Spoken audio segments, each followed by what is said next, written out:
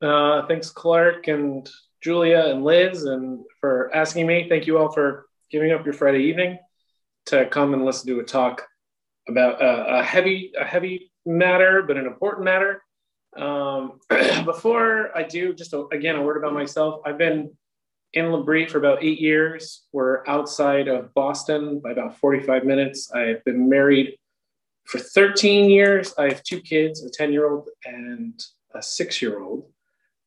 Jacob and Lily.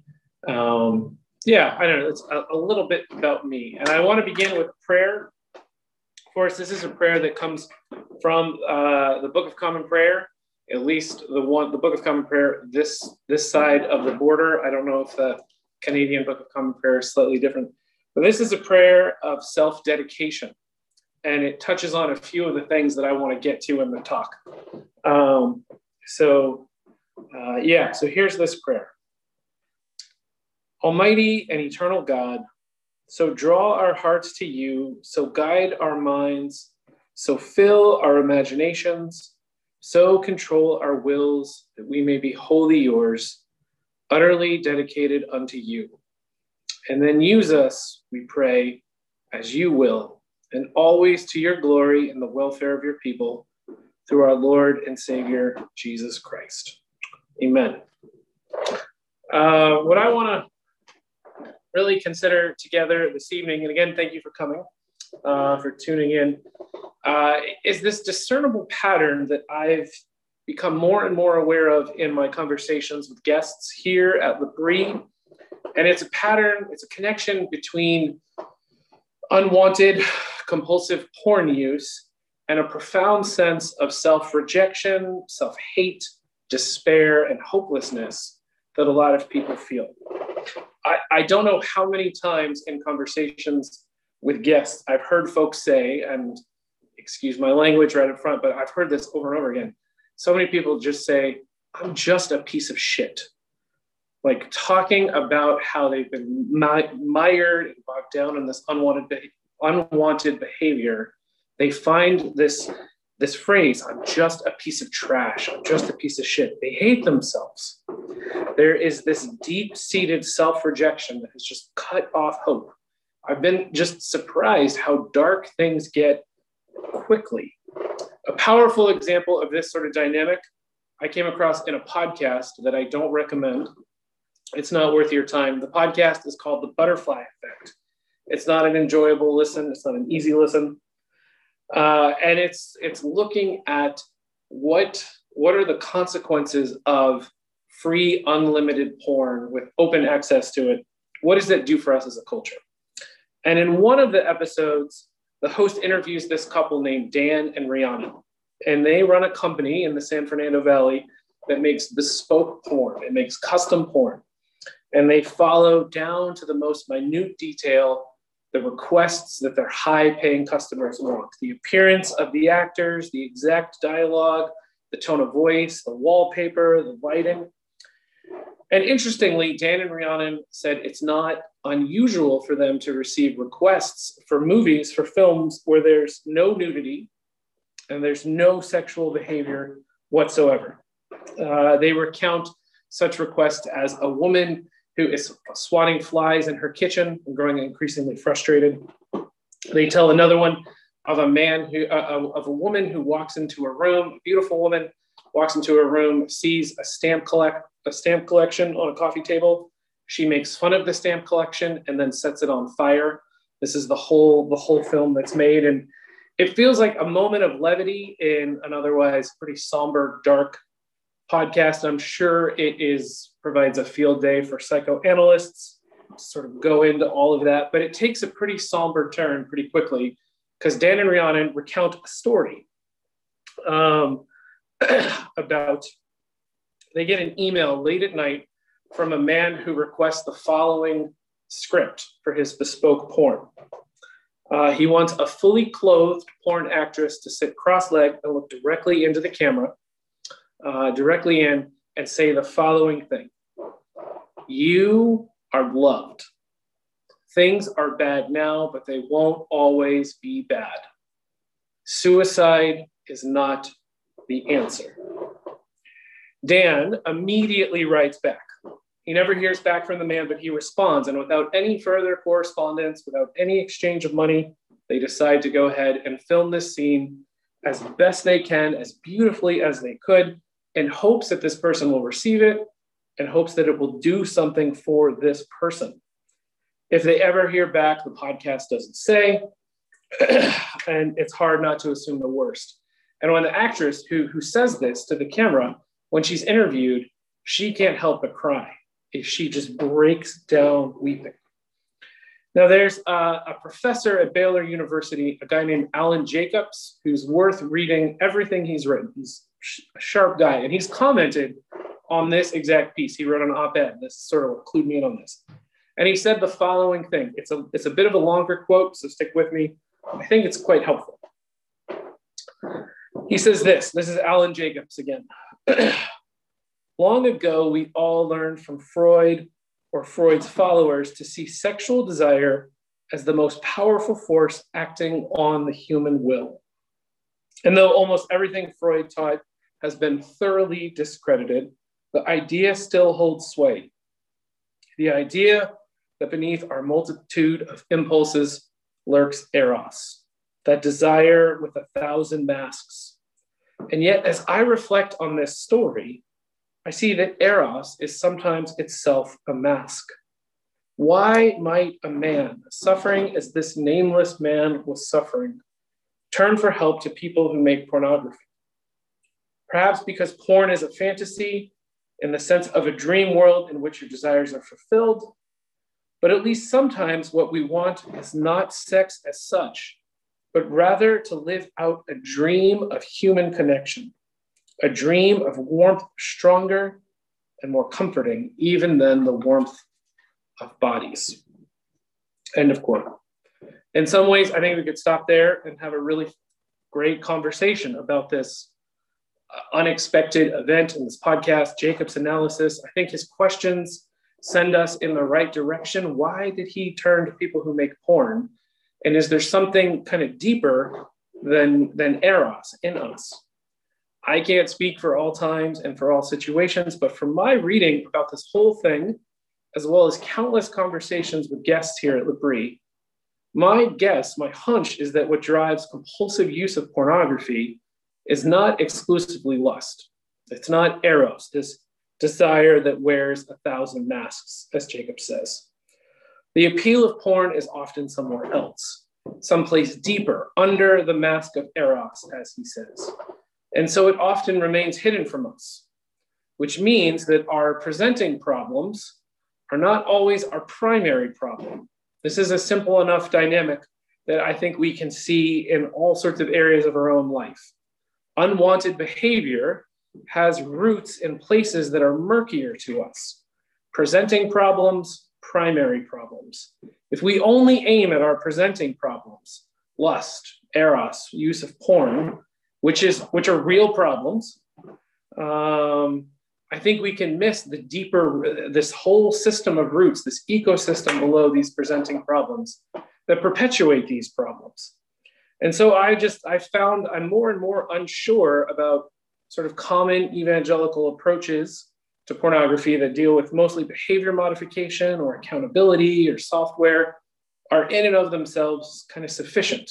I think there's more going on. Again, this dynamic, presenting problems, primary problems. And we'll look at some of that a little bit further on. So I want to give you an idea of where we're going. I want to talk about imagination first. What is an imagination? And in the cumbersome title I gave Clark, I believe I used the word pornified imagination. So what is an imagination? What does it mean that it's pornified? And then I also put in the title 3 questions. And I just want to lay out and walk through 3 very simple, but I think important questions that I use when talking with guests here who are struggling through unwanted compulsive use of pornography. The questions are simple enough. The questions are, how did I get here? Why do I stay here? And how can I get out of here? Those are the 3 questions. So we'll kind of walk through some of those.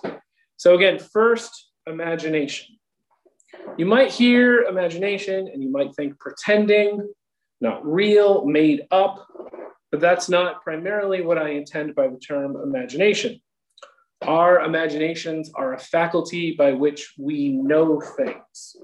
We use our imagination to comprehend, to interpret, to organize our reality.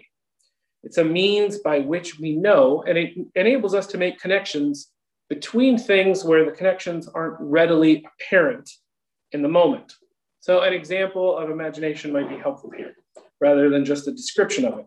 I got this from a theologian named Kevin Van Hooser, and he talks about two medieval stonemasons. They're hard at work, chiseling away at these massive blocks. And you walk up to one of them and you say, "What are you doing?"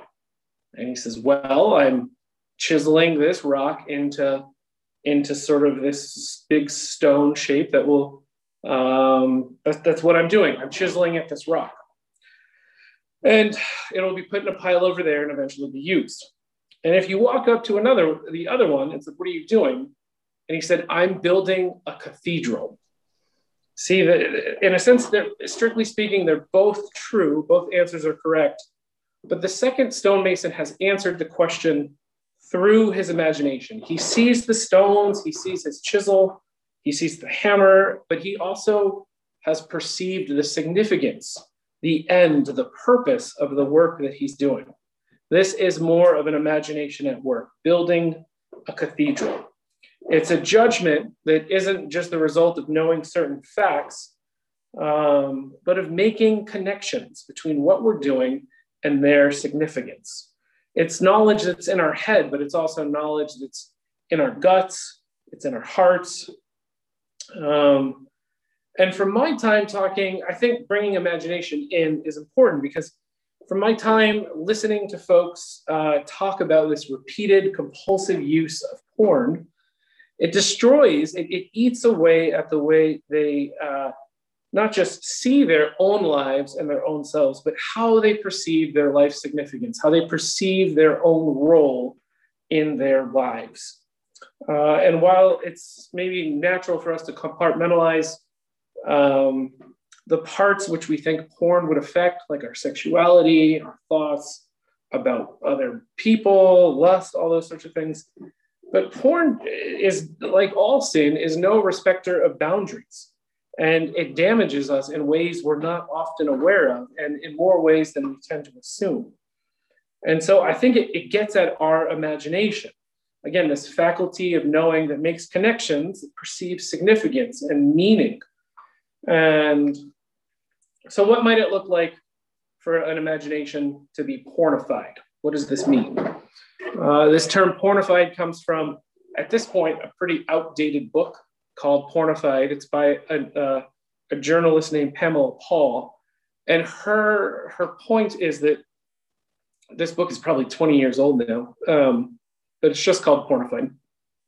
And she's tracking the way that what she calls the aesthetics, the standards, and the values of porn have seeped from the margins of society into the mainstream of society. And part of her work is to show it's not just that there's like more porn out there than there ever has been, which is true, but that when we consume porn, when we sit in front of a screen, whether it's a phone, a computer somewhere, we get aroused, we masturbate to this, we have this experience. It's doing something to us. It's shaping us in some way. It affects us. It's not the sort of activity that we walk away from unchanged. We become different people through this. It does something to us. She works with some insights of a woman named Marianne Leiden, who also has a great essay. I'm just going to hold throughout the night. I didn't make a PowerPoint because I'm sorry for those who love PowerPoints. I'm going to hold up a few books throughout the night that I think are helpful. This is a book that's called The Social Costs of Pornography. It's a collection of essays. It's by sociologists, historians, theologians. It's not Christian. And Marianne Leiden has a really interesting, really helpful essay in this book. And one of the things she highlights, though, is that porn is the ideal learning context. This is good news for porn. This is bad news for me just talking to you. But she says, we learn best with images than we do with just words. We perceive images to be objective, to be based in reality, while words, what I'm giving to you tonight, are just someone's opinion. It's easier for us to see them that way. She says we actually learn better, though, when we see images if we're aroused. It sort of clicks in our systems to be more attentive, to pull things in. She says we learn better still if there's some sort of reinforcement. And an orgasm, the sensation of watching porn and masturbating, is quite a powerful reinforcement. She says we learn better still, again, images over words, arousal, reinforcement, but she says we learn better still when we see others modeling this, which in porn we're watching other people. And so she says in porn we're absorbing all sorts of messages, all sorts of truths that we're not always aware of, and we're absorbing them on a deep level, again, that we're not often aware of. And this makes a lot of sense to me because I talk to folks fairly regularly who hate porn, who want nothing to do with porn, who can give you 100 reasons why porn is a terrible thing, but they keep being drawn back to it. There's something that has hooked them on some sort of deeper level. And apart from her work, there's also a ton of new research on the neurological effects of habitual porn use. Maybe some of you are familiar with some of this stuff. I'm going to point out, again, just a few more resources. There's a website online called Fight the New Drug that has tons of stories and infographics and whatnot. There's also this book called Your Brain on Porn, which I believe is by a Dutch guy. I could be wrong. Gary Wilson. That doesn't sound very Dutch. Maybe he's not Dutch. There's no Garys, I think, in the Netherlands. And the other, Gary, he's not a Christian. The other is called Wired for Intimacy by William Struthers, who is a professor of psychology at Wheaton. It's a Christian book. In a nutshell, you could say what this research has shown, there's a whole lot on this. We can talk more about this in the question time too, is that our brains are wonderful in all sorts of ways. And our brains reward us with certain chemicals that travel along certain pathways when we do good things. This is a neurological explanation on why we feel good when we do things that are good for us. So our brains are wonderful in that way. But the problem is our brains aren't discerning. So whether we go for a bike ride, whether we spend time with friends or watch a really funny Barbra Streisand movie, our brains will send these chemicals down, but it's the same thing happens when we do things that aren't good for us, like using drugs. And there's sort of the neurobiology of addiction there too. And a similar thing happens to our brains, neurologically speaking, when we look at porn habitually as when we do hard drugs. So that's sort of the name, Fight the New Drug, that organization that I mentioned, their name comes from that. And there's a ton to say about this. But what is really interesting, I think, or maybe what is helpful about it, if you imagine you have a friend who starts smoking, you would never approach your friend who's smoking and say, you shouldn't smoke because it's wrong or it's bad. You would say, you shouldn't smoke because it's going to kill you. It's like bad for your health. And so some of the stuff that this neurological research shows is that we don't just have to talk to folks about saying you shouldn't look at porn because it's bad, kind of approach it through a moral lens, which I think it definitely is a moral issue. But we can also say this is messing up your brain. This is messing up your body. This is messing up your whole person. So I think it's an interesting resource, especially in an age where people value kind of individual stories and science over anything else. So again, William Struthers' book is great. Fight the New Drug is great. Your Brain on Porn is great. But it shows that, again, in another way, that porn is doing something to us that we're not aware of. It's reaching us on a deeper level. And if we circle back to that dynamic I talked about in the beginning, presenting problems and primary problems, so much is going on within us. We're just not cognitively always aware of how this stuff is shaping us or how we can really talk about it and what it means. And so it's important, I think, in a place like this to ask questions of ourselves, to ask questions of our unwanted behavior like compulsive porn use. As difficult as this is, as painful as it can be, it's important to dig into these issues. It sounds counterintuitive. We want to run away from temptation. We want to run away from our problems. But it's important to understand what exactly this is doing for us, why we keep returning to unwanted behavior, because it's doing something for us. Otherwise, we wouldn't come back to it. And I think this leads to genuine self-knowledge and perhaps gives us clues on the way forward. One of my heroes of the Christian faith is a much maligned and much misunderstood guy named John Calvin, a French-Swiss Protestant reformer. And he wrote this massive work of theology. And it begins by saying there's two types of knowledge worth having: knowledge of God and knowledge of self. And Calvin says, I can't for the life of me figure out which one comes first. These are self-implicating knowledges. The more we know about God, the more we see ourselves in light of God. The more we know about ourselves, the more we know what it is that God has offered us in Christ. And so I think anything that can lead to more genuine self-knowledge is a good thing and something Christians should be pursuing. And I say that because so many folks that I've talked with, they're profoundly aware of the behavior they want to change, the behavior they hate, but they are surprisingly inarticulate, they're imprecise as to why they continue in it. I've heard so many times, maybe you've heard something like these as well, but sweeping generalizations to explain why people are stuck in places of unwanted behavior. Things like, I'm just a guy, or I'm an addict, or I'm lustful, or I'm bored. And you could go on and on and on to not even really knowing why you would want to do those things. And again, it's important to ask ourselves questions, to interrogate, to not just run from ourselves, even when it's shameful, even when it's embarrassing. And so that's why I want to kind of walk through these three questions and consider different ways to make sense of that. But before we do, I just want to say a brief word about shame, because shame shows up all over the place in my conversations with folks about this, especially Christian folks. And shame is an incredibly powerful reality that keeps us from doing this work of looking beneath our presenting problems to our primary problems, whatever's hiding beneath them, whatever's fueling them on. And it's worth differentiating, even just briefly, the difference between shame and guilt.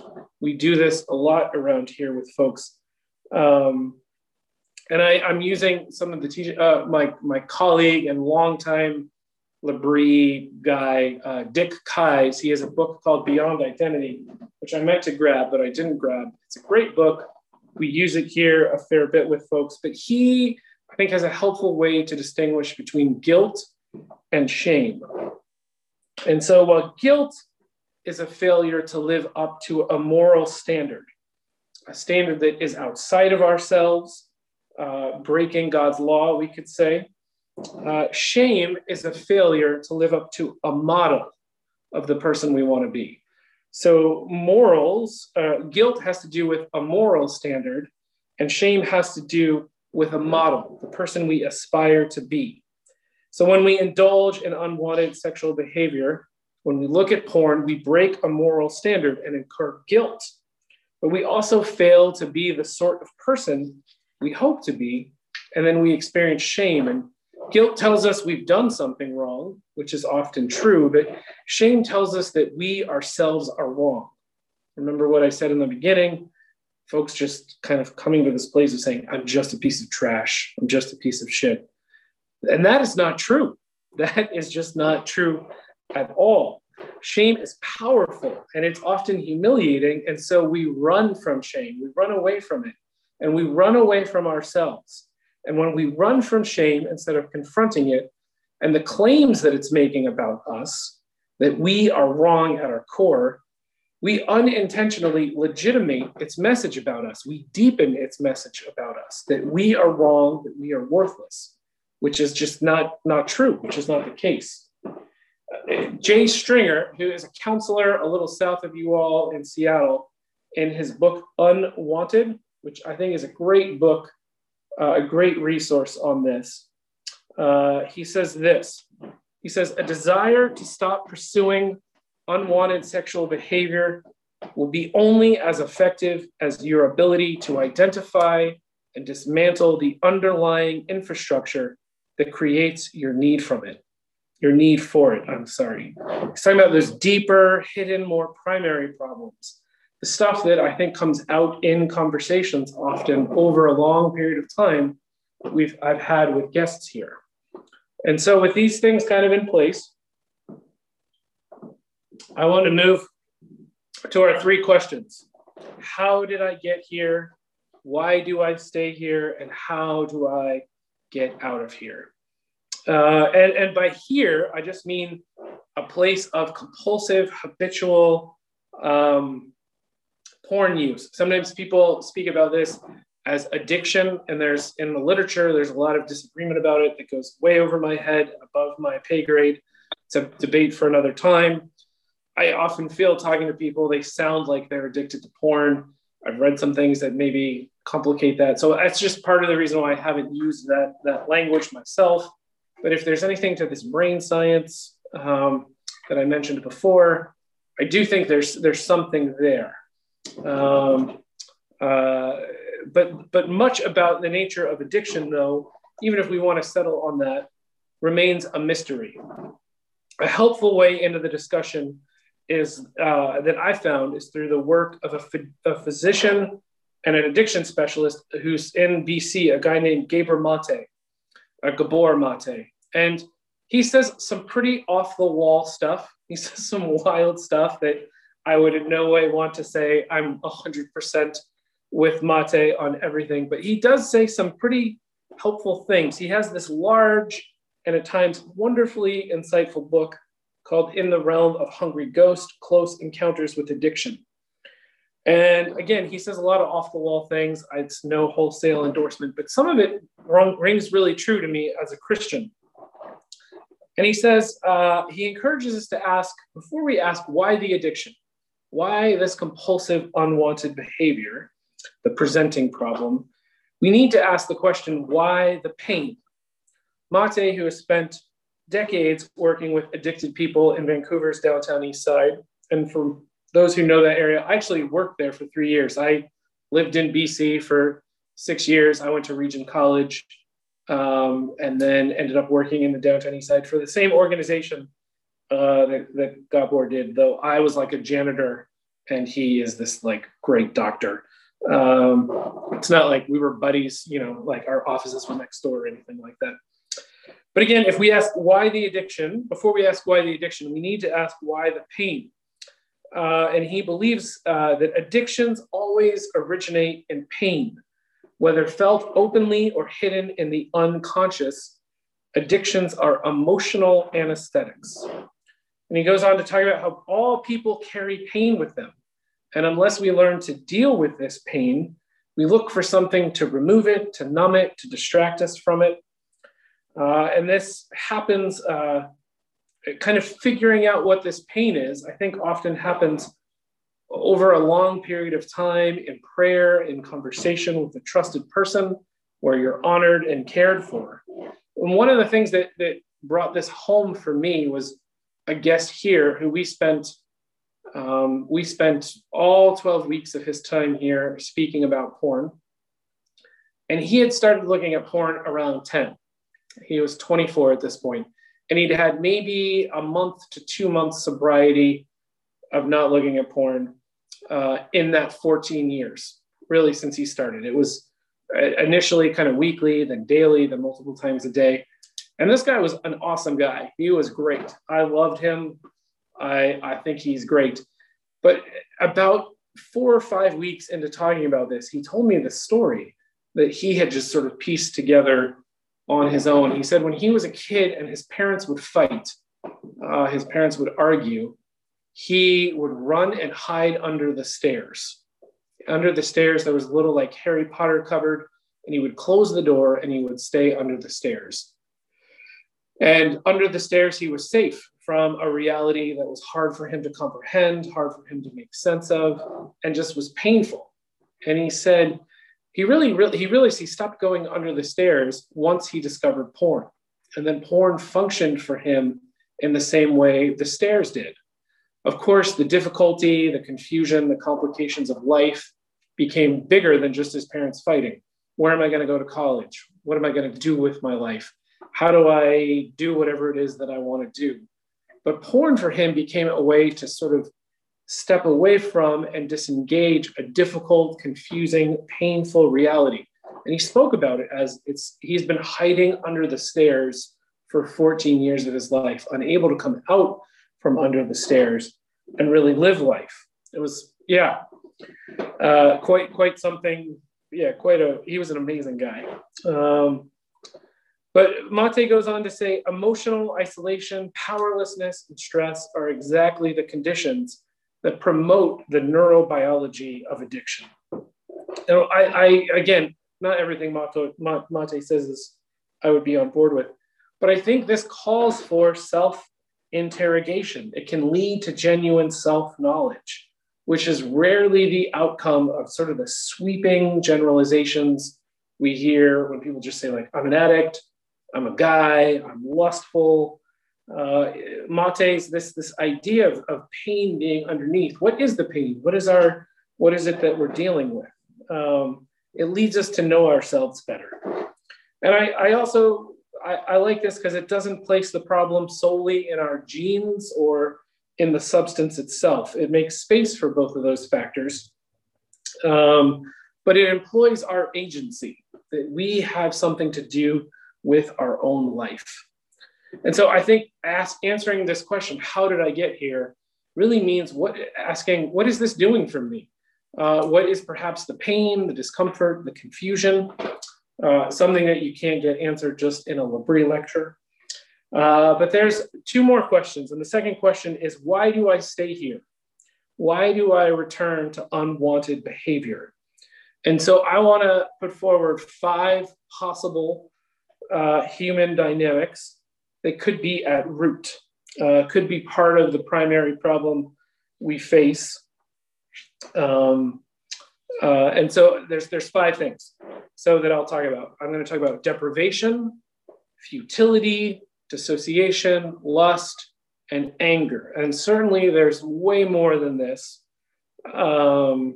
But these are just some that I have found through talking with folks. And so they can play out independently or they can be in tandem. So I'm just going to give a scenario where we're going to see all 5 and then we'll walk through them one at a time. So imagine you have a terrible day at work. You get nothing done. Your presentation fails. Your boss yells at you, your colleagues, and things are just funny. And you feel like your job is pointless. This is futility. This is an experience of futility. So you go home, you binge on Netflix and a bag of Doritos. This is dissociation. You sort of come out of this Dorito Netflix-induced coma around 10 o'clock, and you realize you've done nothing with your day that you wanted to do. And so you're angry, you're frustrated. And in your anger, then you find yourself scrolling porn to sort of get you away from that. This is then lust. The next day, you feel overcome with guilt for failing to live up to a moral standard, but you also feel shame for not being the sort of person you thought you were or wanted to be. And maybe someone asks you to go do something fun after work, but you decline because somehow this atones for the bad behavior of the previous day. This is deprivation. So those are the sort of 5 things in an imaginary but possible scenario. And we'll walk through each one. And again, the first one is deprivation.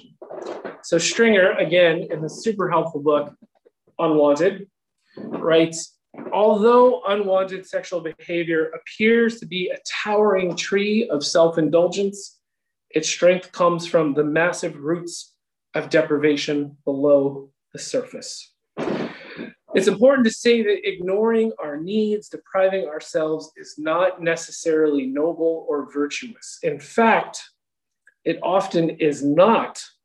And it can be quite spiritually dangerous if our self-denial is not led by love of God or love of neighbor. What I mean by this, at least in part, is that self-deprivation is often one side of a turbulent seesaw, and the other side is indulgence. We deprive ourselves, then we indulge ourselves. We deprive ourselves, we indulge ourselves. Deprivation is often the doorway to entitlement. It's two sides of the same coin. And many of us can move through our days feeling overworked, underappreciated, and so we feel as though we're entitled to certain things because we've denied ourselves something else. It's almost as though there's this powerful but unarticulated moral calculus in the universe. And when we crunch the numbers, we're entitled to indulge because we previously denied ourselves something that's perhaps unrelated. I had an extra slice of cake at my daughter's party, I didn't have an extra slice of cake, therefore I deserve a couple extra beers.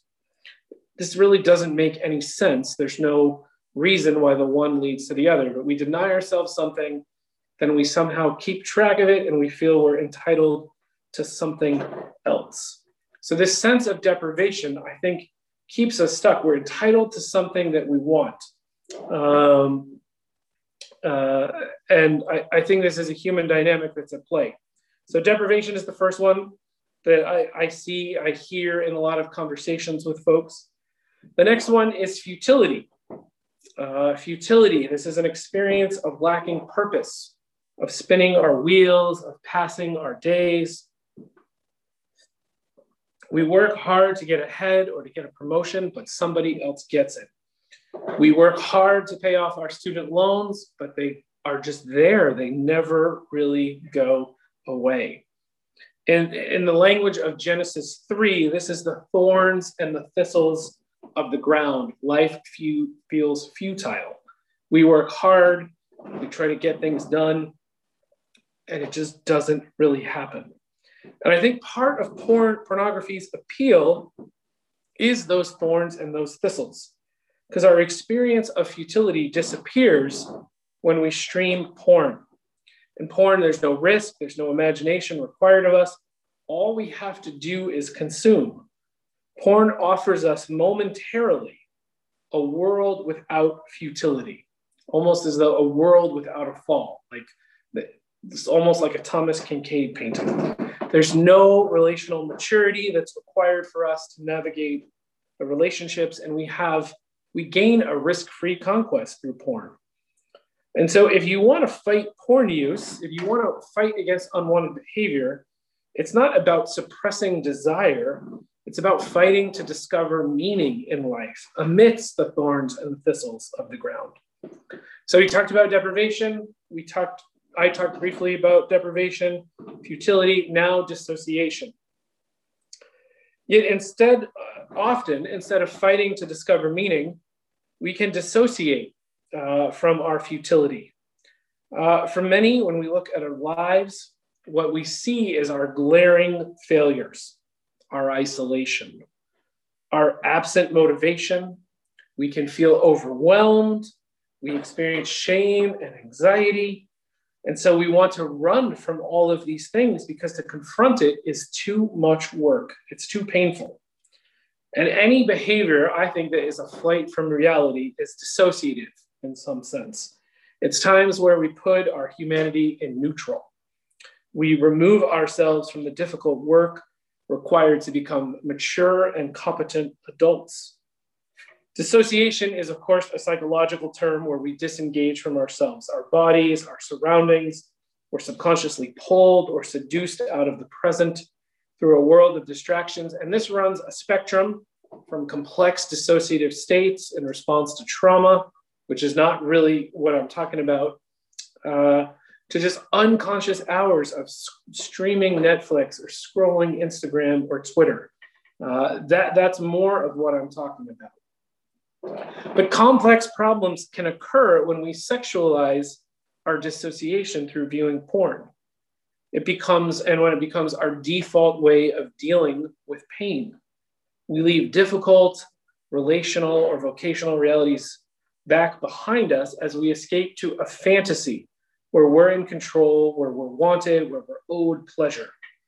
And again, remembering Marianne Leiden's work that shows up again in the social costs of pornography.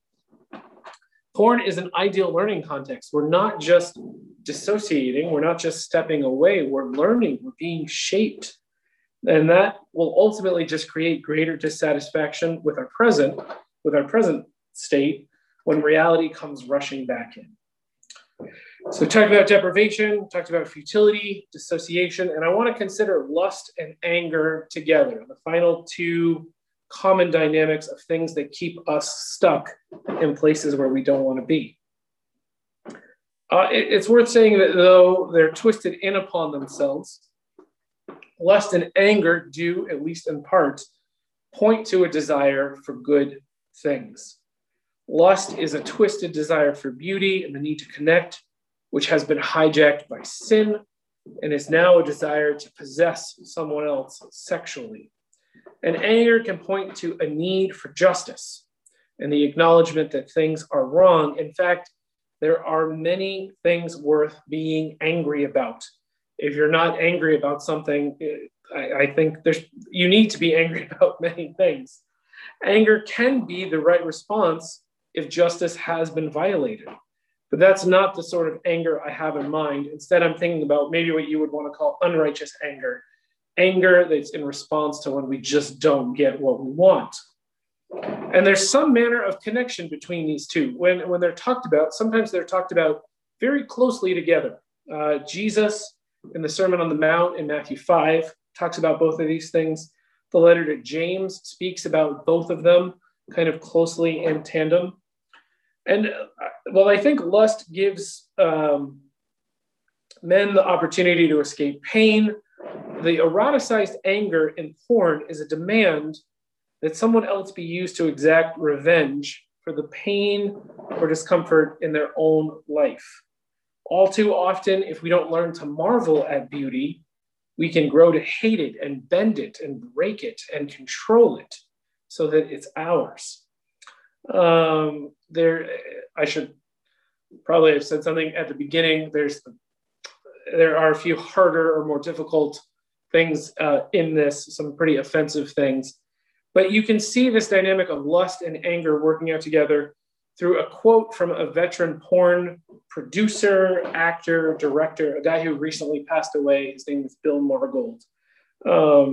And so this is fairly frank, but he says, I'd like to really show what I believe men want to see. Again, this is a 30-year veteran in the porn scene. I'd like to really show what I believe men want to see. Violence against women. I firmly believe that we serve a purpose by showing that. The most violent we can get is the cum shot in the face. Men get off behind that because they get even with the women they can't have. We try to inundate the world with orgasms in the face. He goes on to say that this is sort of like a dog marking its territory. You can see that anger and resentment is just right there in lust. It's very graphic, and I hesitated on whether or not to say it. But it's worth putting out there that that is sort of where porn is today. Porn is in no way about just naked bodies, people having sex. It's very aggressive. It's very violent. But this shows a comment. I think there's some truth to a phrase that I've heard many times from many different authors, that whatever is not transformed, if we don't transform our pain or allow God, maybe better yet, to transform our pain, we will always transmit our pain. Always someone else has to suffer because I don't know how to suffer myself. I don't know what to do with it myself. And so lust and this sort of unrighteous anger can be like two peas in a pod. And if we want to understand lust, we also need to understand its connection to anger. And that anger can actually fuel further lust. We can lust for any number of things, for sex, for food, for attention, for various things, a new car. But when we don't get what we want, we can find our hearts full of anger and we demand to have our desires met. And I think the last three things I spoke about dissociation, about lust, and anger can all move on a spectrum. They deform and become darker from an experience of this to just almost like a state of being. And so like futility turns into resignation, lust turns into perversion, and anger into degradation. And just recalling what Bill Margold said as a veteran porn director, what he sees the point of porn, the work of porn, we can see those trajectories being played out. So those were the five things. I'll walking backwards through them: anger, lust, dissociation, futility, deprivation, things that keep us stuck. But the more I speak with people, and I mostly talk with younger men or middle-aged men, but not exclusively, about porn, the more I'm convinced that psychological, sociological explanations, as helpful as they are, as important as they are, they're not all that's going on. As Christians, we have an enemy, and our enemy, the devil, hates sex. He hates human flourishing, but he loves porn, and he loves the self-rejection that I mentioned at the very beginning of this lecture that often comes out in a porn user, their self-understanding. And I don't have a thoroughly worked out understanding of spiritual warfare, but I want to speak about at least maybe two components of it: the where of spiritual warfare and the how. The where and the how. And so the first is the where. Scripture tells us that there's certain parts of the created order which to some extent picture the nature of God, pictures of the gospel that God has embedded into the created order. These are things that not fully, not completely, the world has fallen, but things like the Sabbath, things like the family, Christian community, the human person, ourselves were made in the image of God, human sexuality, thinking of Paul's language about marriage in Ephesians 5. All of these things point to something beyond themselves. They're embedded signs in the created order of the gospel, of who God is. They're pointers. And they are ultimately then, if they show us something about God, they're a sign of the eventual end of our enemy's reign, his campaign against God, the ultimate crushing of his head under the foot of Christ's people, as Paul puts it in Romans 16. And so these are places in the created order which in some manner exhibit the gospel, and they show us something of the nature of God. And I think these are the places our enemy wants to subvert and undo and destroy. These are the targets, the where of spiritual warfare. And so sexuality in general, but also just the vocation of being human, I think are in his sights. So that's the where, but also the how of spiritual warfare. For many of us, for myself included for a long time, when we think of warfare, we think of tanks, we think of troops, bombs, guns, what you could call hard power. But the nature of warfare is changing through digital media, Facebook, Twitter. There's a new sort of power. There's what you could call soft power. You might not be able to control the outcome of a fight, but you can control the narrative through which you can control the narrative through misinformation, through deception. There's been so much of this that has gone on south of the border through social media in regards to elections and all sorts of things. And I think about one of the places where Jesus speaks most directly about our enemy. This is in John chapter 8, which you can read on your own time later. And he's talking to religious leaders, and he's talking about our enemy. He's talking about Satan's intentions. And Jesus says that his goal, the devil's goal, Satan's goal, the liar's goal, is to murder, to steal, to kill, and destroy. And Jesus goes on to say how he goes about doing this. Jesus says he does this through lies. He calls the devil the father of lies. And he says the origin point of all lies is the devil. And when the devil speaks, he lies. And that is his native tongue. This is not often how I think of spiritual warfare. Lies and truth to me are the realm of apologetics, of theology, of preaching. But spiritual warfare is the realm of disease and demon possession, natural disasters, and parking tickets, and all sorts of terrible things. And I'm not denying any of that stuff. I think they can be real. But in Jesus's most in-depth teaching on spiritual warfare, he doesn't talk about that stuff. He talks about lies. And so to some extent, the devil's power is not like the power of a great military, but more like the soft power of digital media to control a narrative through a campaign of disinformation, through the power of lies. So part of spiritual warfare, I think, is for us to believe the truth over lies. Now, what is all of this? What does porn have to do with spiritual warfare and lies?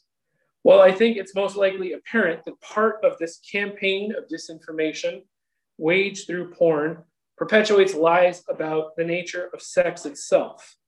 But what I think is less often apparent, but even more sinister, are the lies that are perpetuated about the porn user themselves. There is this powerful link, again, that I said in the beginning, between compulsive porn use and self-rejection. And I think it's important for us to understand, because unwanted behavior makes claims on us as people. And this shuts off hope. This embeds despair, and it does so on a very, very deep register. It's sometimes below conscious reflection. It's kind of on the level of imagination, where we make connections between what we're doing, who we are, and our significance and our purpose. This is the place where the self-hate, the self-rejection I mentioned in the beginning, I think lodges. And so one way into considering how this manner of spiritual warfare, this campaign of disinformation, how it takes root in people is through what we could call permissive thoughts. Permissive thoughts. These are the thoughts which run through our heads just before we do something, before we justify some unwanted behavior. And these thoughts can run on a spectrum, from simple excuses like, it's not that big of a deal. It's been a long day. I deserve something like this. To maybe something like, this is the last time. After this, I'm never doing this again. The thoughts can go significantly darker. They can move down the spectrum, not just justifying behavior, but beginning to make claims on us as people. I can't get over this, so why not just do it? I am just too weak.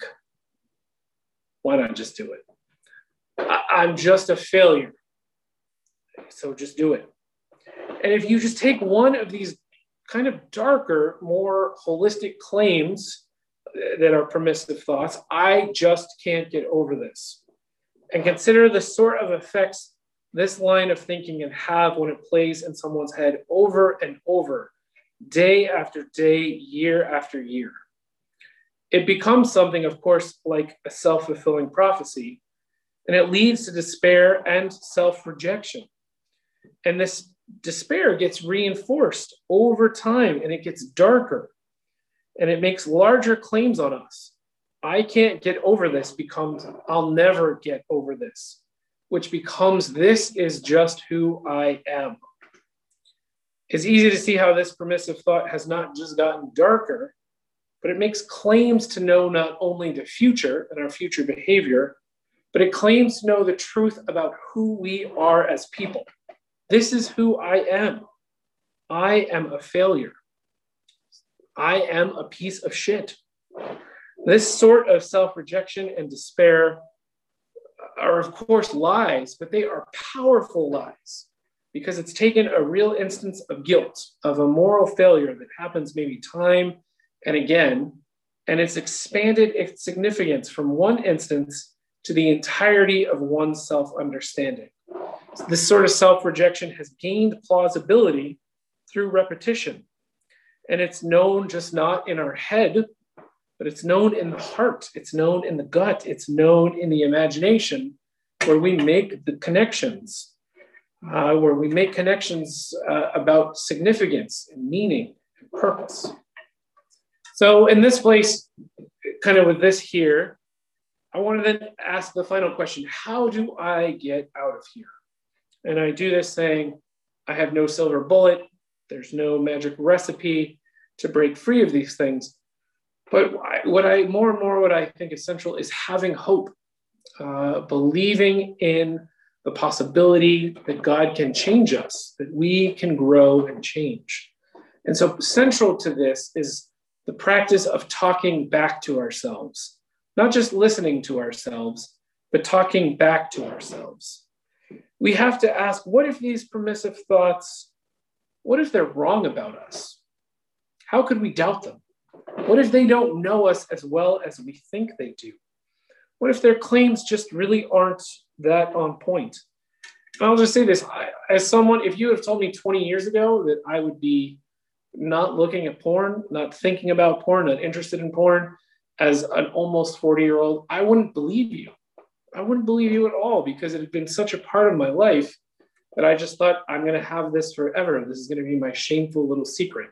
It was implausible for me at that point to believe change was possible, but it has been possible. And I've seen it possible for lots of other people too. I'm actually more hopeful about the possibility of change and growth the more I've looked at like kind of the darkness of this stuff than I ever have been. And so one of the ways to instill hope, the possibility of change, again, is not just listening to ourselves, but talking back to ourselves. And I thought about this a little bit. For a number of years, my wife and I taught Sunday school at our church.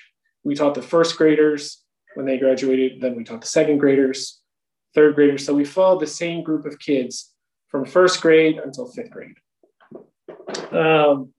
And part of what we had them do each week, part of the curriculum, was memorizing Bible verses.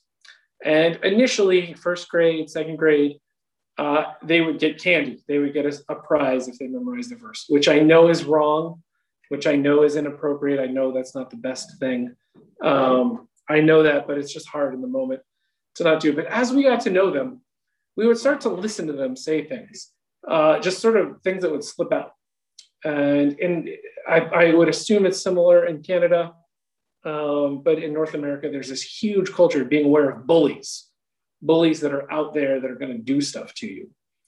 But we noticed that the kids, it wasn't just bullies that were out there, their classmates or their older siblings or neighbors. The bullies were also within them. We would hear them say like, oh, I didn't make the soccer team. I didn't make like the A soccer team. I was on the B soccer team. I suck at soccer. It's like, well, you don't suck at soccer. You just didn't make the A team. You're also in like fourth grade. You got a lot of time. Like, this isn't a big deal. Or I'm not as good at violin as Clark is, which isn't Clark Scheibe. Sorry, there was another kid in our class. Clark, but kids developed quite early on, not just the awareness of bullies outside of them, but bullies within them. Bully thoughts is what we would talk about them. And by the time we were in fourth grade, we were talking about one of the reasons we memorize scripture is not just so that we can get candy, but so that we can have something to say back to our own bully thoughts. Something when our own thoughts condemn us, when we sort of have this case against us, we have something to say to ourselves, something that is larger than us, something that is trustworthy to say back to these bully thoughts. And sort of this pattern of permissive thoughts that I talked about moving darker, they move from permissive thoughts to bully thoughts, to self-condemning thoughts. And so there's two places in scripture that I often sit with folks with. And the first is in it's 1 John 3:20. You could look at it another time. 1 John 3:20. It is an amazing passage of scripture, I think. And John says, for whenever our hearts condemn us, which sounds like bully thoughts, which sounds like these permissive thoughts that have become all-encompassing and reject us and hate us. It says, whenever our hearts condemn us, God is greater than our hearts. God speaks something else. God doesn't reject us as his children. And what I love that John does is John doesn't say God is greater because he's love, because he's kind, because he's merciful, which are all true. But he says God is greater than our hearts and he knows everything. John links God knowing everything to God's unwillingness to condemn us in the way that our hearts do. Of course, God convicts us of sin, but doesn't condemn us in our sin if we're in Christ. And I love that because there's this sense where we think we know ourselves so well because we're aware of our shameful, unwanted, compulsive behavior that leads to this sense of self-rejection. But God knows more. God knows more. And that questions the plausibility of our own take on ourselves. The other place in Scripture that I think is just generally fascinating and worth sitting with folks is Jesus's baptism. Why on earth was Jesus baptized? It is a fascinating theological conundrum. Because if there was one person that didn't need to be baptized, it was probably Jesus. So why did he get baptized? Why was Jesus baptized? And I think part of the answer, it's kind of a bigger also theological thing, part of the answer is Jesus wants to be associated with the humanity that needs to be associated with him. He's identifying himself with the people of Israel. He's identifying himself with the people of God. And the whole Trinity shows up here, right?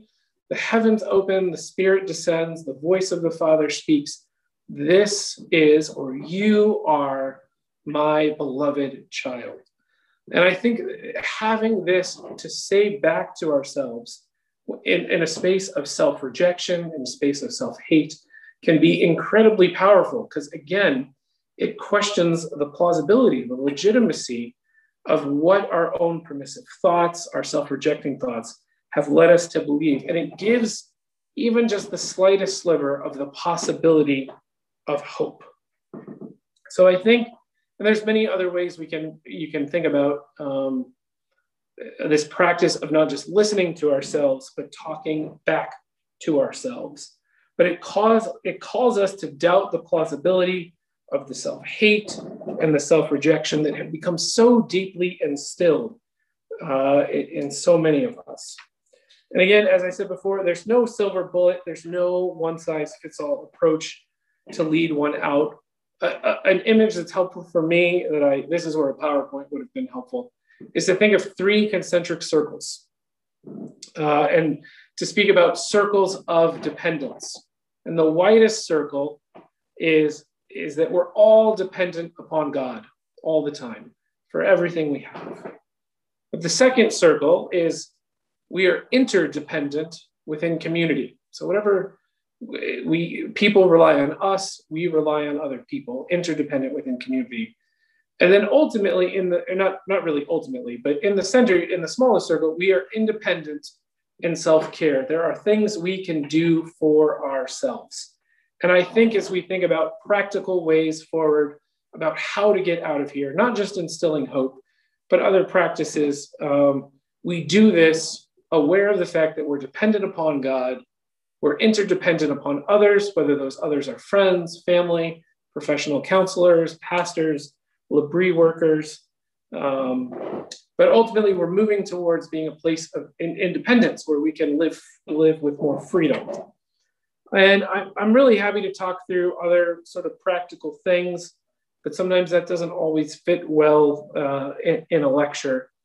But I'll just say a few that I think are helpful. I just mentioned briefly a counselor, a pastor. I think whether you're someone who's struggling with this or you know someone, having someone to talk to about this, someone to continue to ask questions, even sort of these simple questions we've worked through tonight.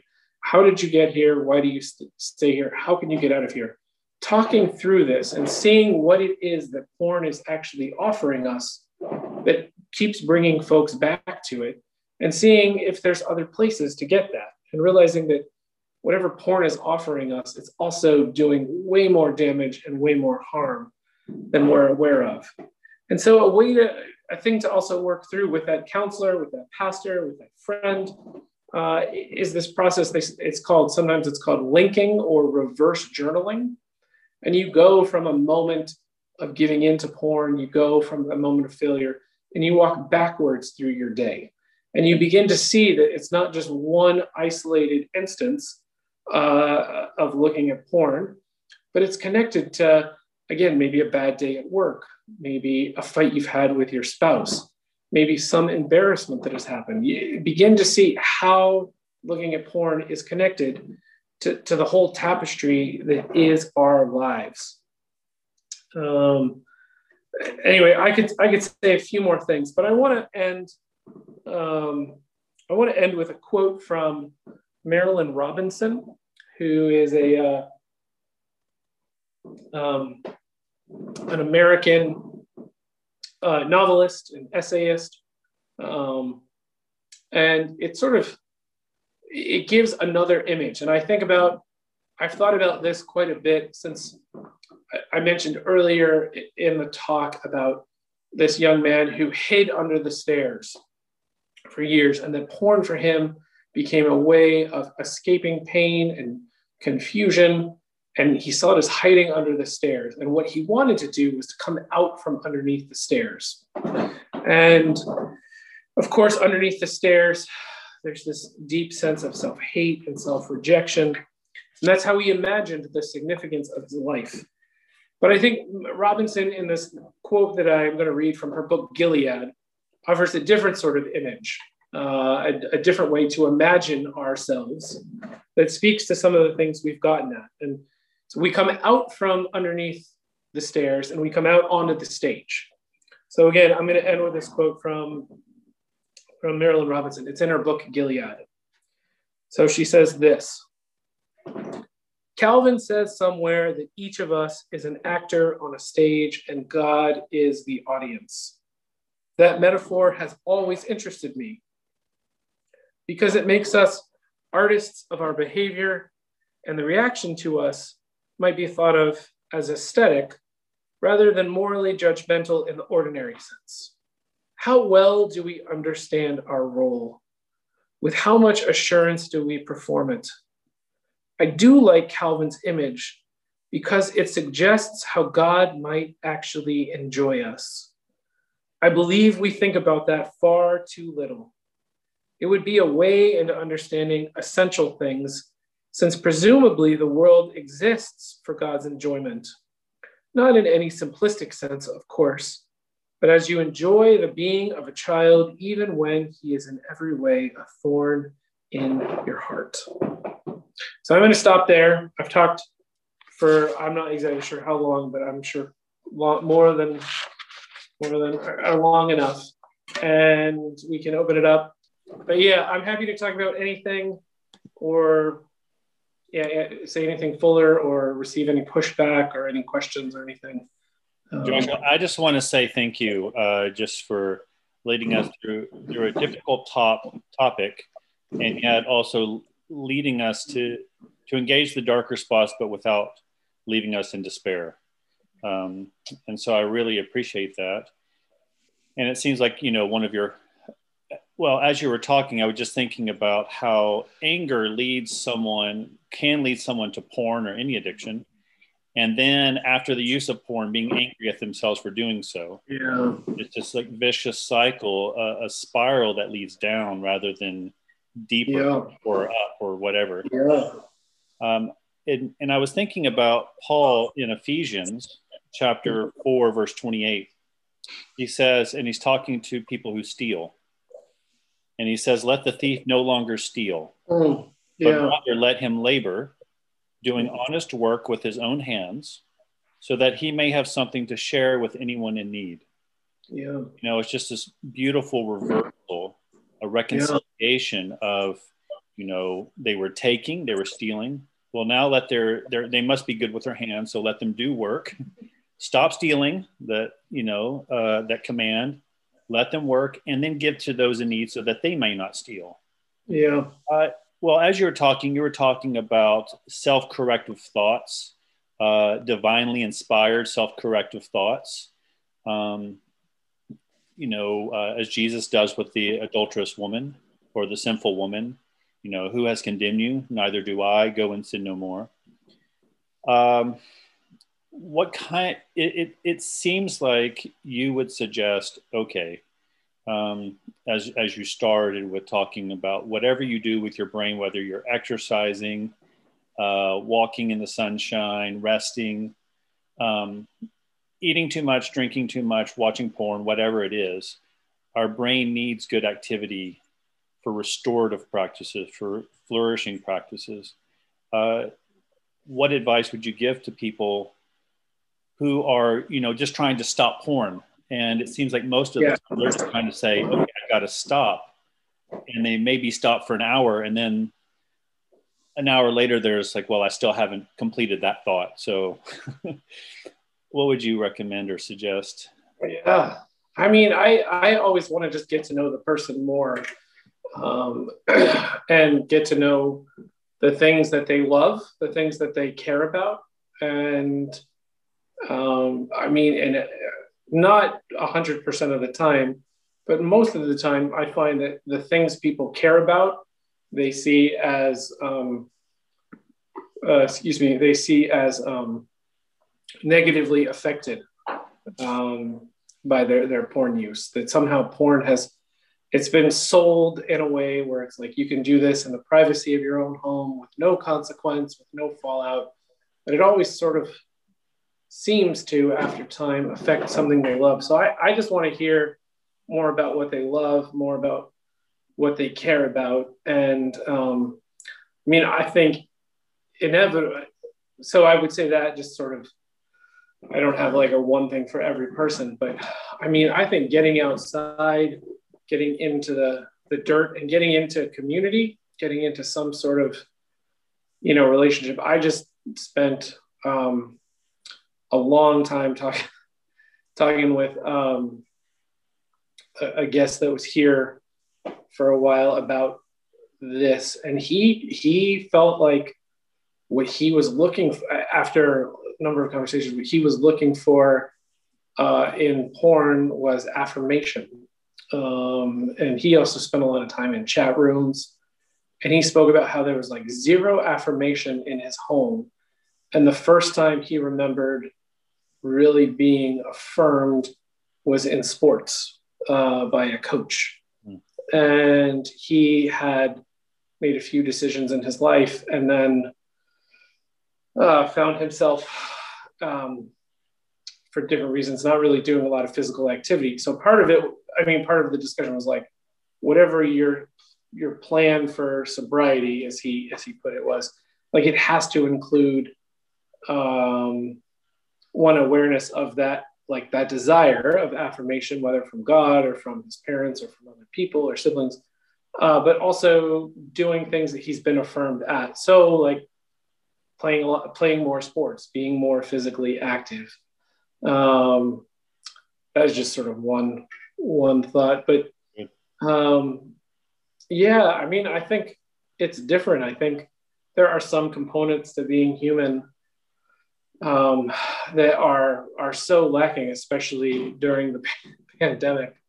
That's why we're all on these screens. We long for human contact. We long to know and to be known in real ways. So I feel like it's hard to just kind of throw out some of those simple answers. But I think having friends, especially a few friends who you can kind of share anything with,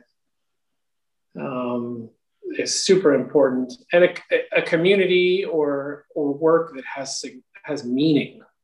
So much of life, I talked about futility, so much of life feels futile, I think, or feels purposeless, or just feels like I'm just doing this to get a check.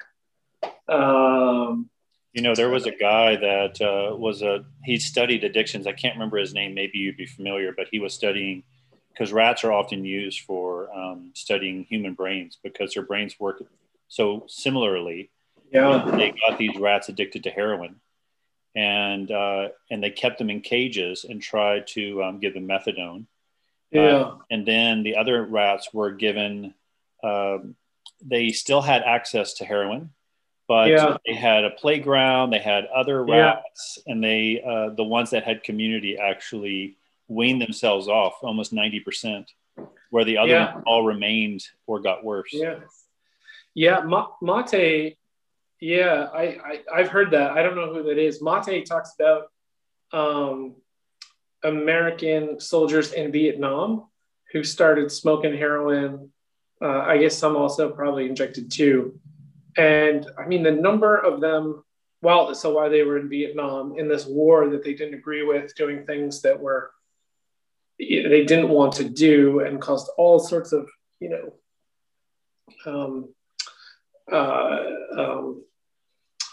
moral damage to themselves. I mean, the number is, it's amazing. I think he says it's 94% or 95% upon returning home stopped using heroin without any sort of medical intervention or treatment.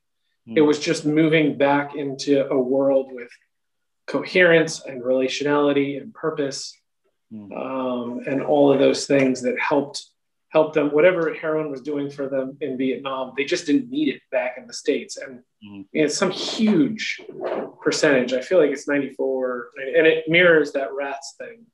So, I mean, there's other sort of like practical things. Like I've encouraged a lot of folks to, you rearrange a room. Like if there's a room that you use your phone in, or I guess the days of sort of desktop computers aren't what it used to be, but you rearrange the room because you're some of the neurological research. So this book has a Wired for Intimacy talks about a study where these guys were they were viewing porn on a computer that always had a red baseball cap on the corner of the monitor that was hanging there. And so every time they would go, there was the red baseball cap. And then the red baseball cap was there, but they were told not to stream porn. But seeing the red cap, sort of their brains began to be clued in, like, oh, there's the red cap. Now it's time for me to look at porn. And so there's something about our environment that nudges us. There's that book, Nudges, that nudges us into certain behaviors, or almost like puts us into cruise control or puts us into neutral.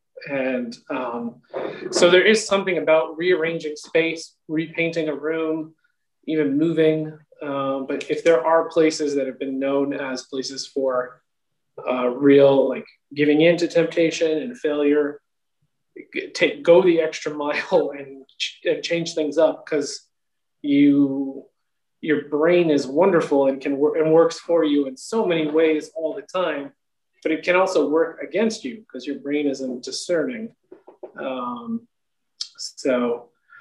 Anyway, there's all sorts of things people could do, but I think getting into your body, getting into the world, getting into community, getting into meaning are so important.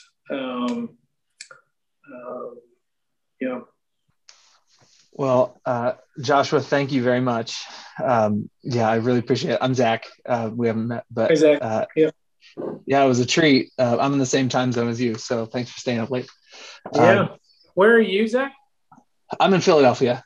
Oh, cool. Are you a priest?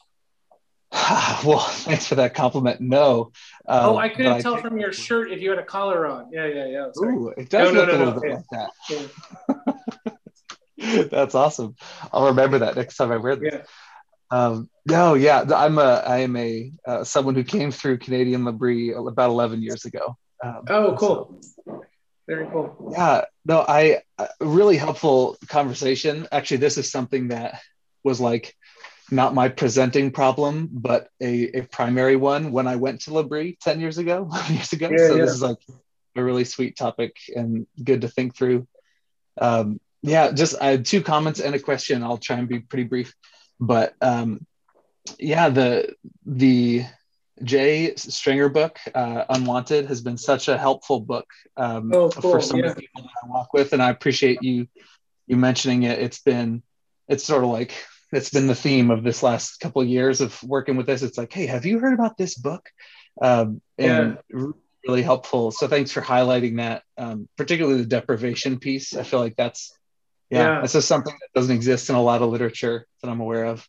yeah, And a lot of people I work with have been like, it's totally changed their approach and their thought yeah, process around it. yeah, yeah. Um, and I don't know, are you familiar with the movie? It came out in the early 2010s, but it's Don John. It's got Joseph Gordon-Levitt. I know it, but I haven't watched it yet. Yeah, yeah. So Yeah. So, I mean, I recommend it. I mean, it's got some explicit things as you'd expect, but it's really great, well acted. And it's after reading Jay's book more recently, I thought back to that movie and what a great picture it is for, I mean, this guy's very broken situation. It's Clark's kind of Friday night movie because everyone's very problematic and you don't like any character really.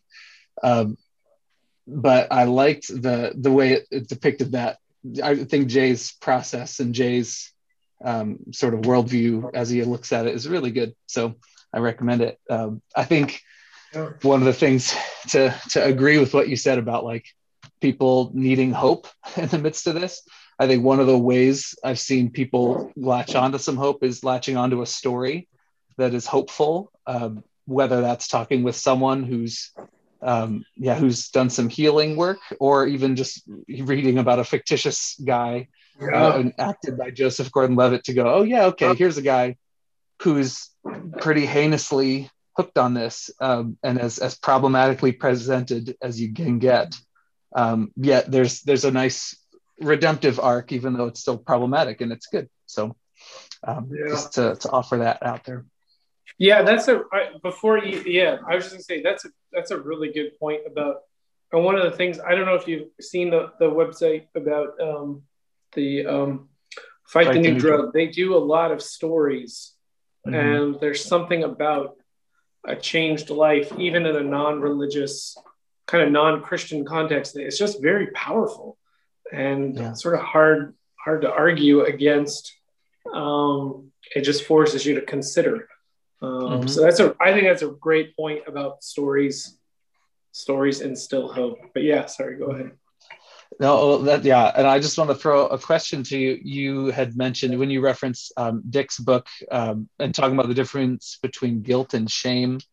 I just want to ask your approach, and I would imagine you've run into this. Sometimes I hear the response I get in talking about the difference between guilt and shame, and I thought you put it really well, where it's guilt is a compromise of morals, whereas shame is after a compromise of the image of ourselves.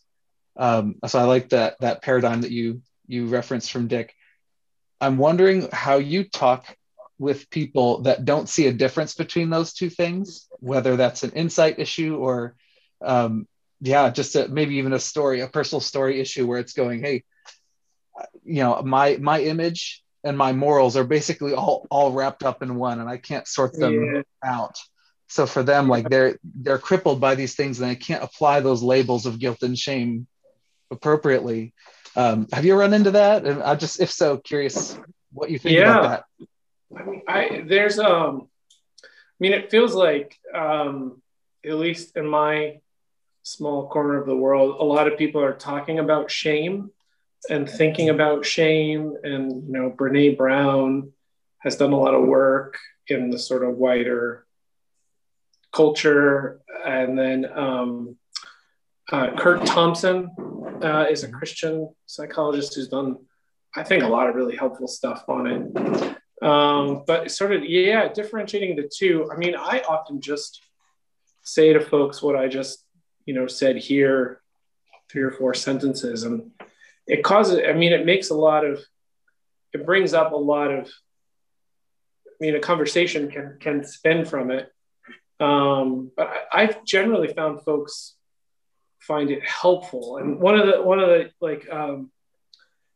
the ways that L'Abri was founded by this family, the Schaefer family, and one of the ways that the Schaefer legacy is still very much at work. There's all these little Schaefer isms, these things he used to say to people, and so we often around here use this language of people are glorious ruins.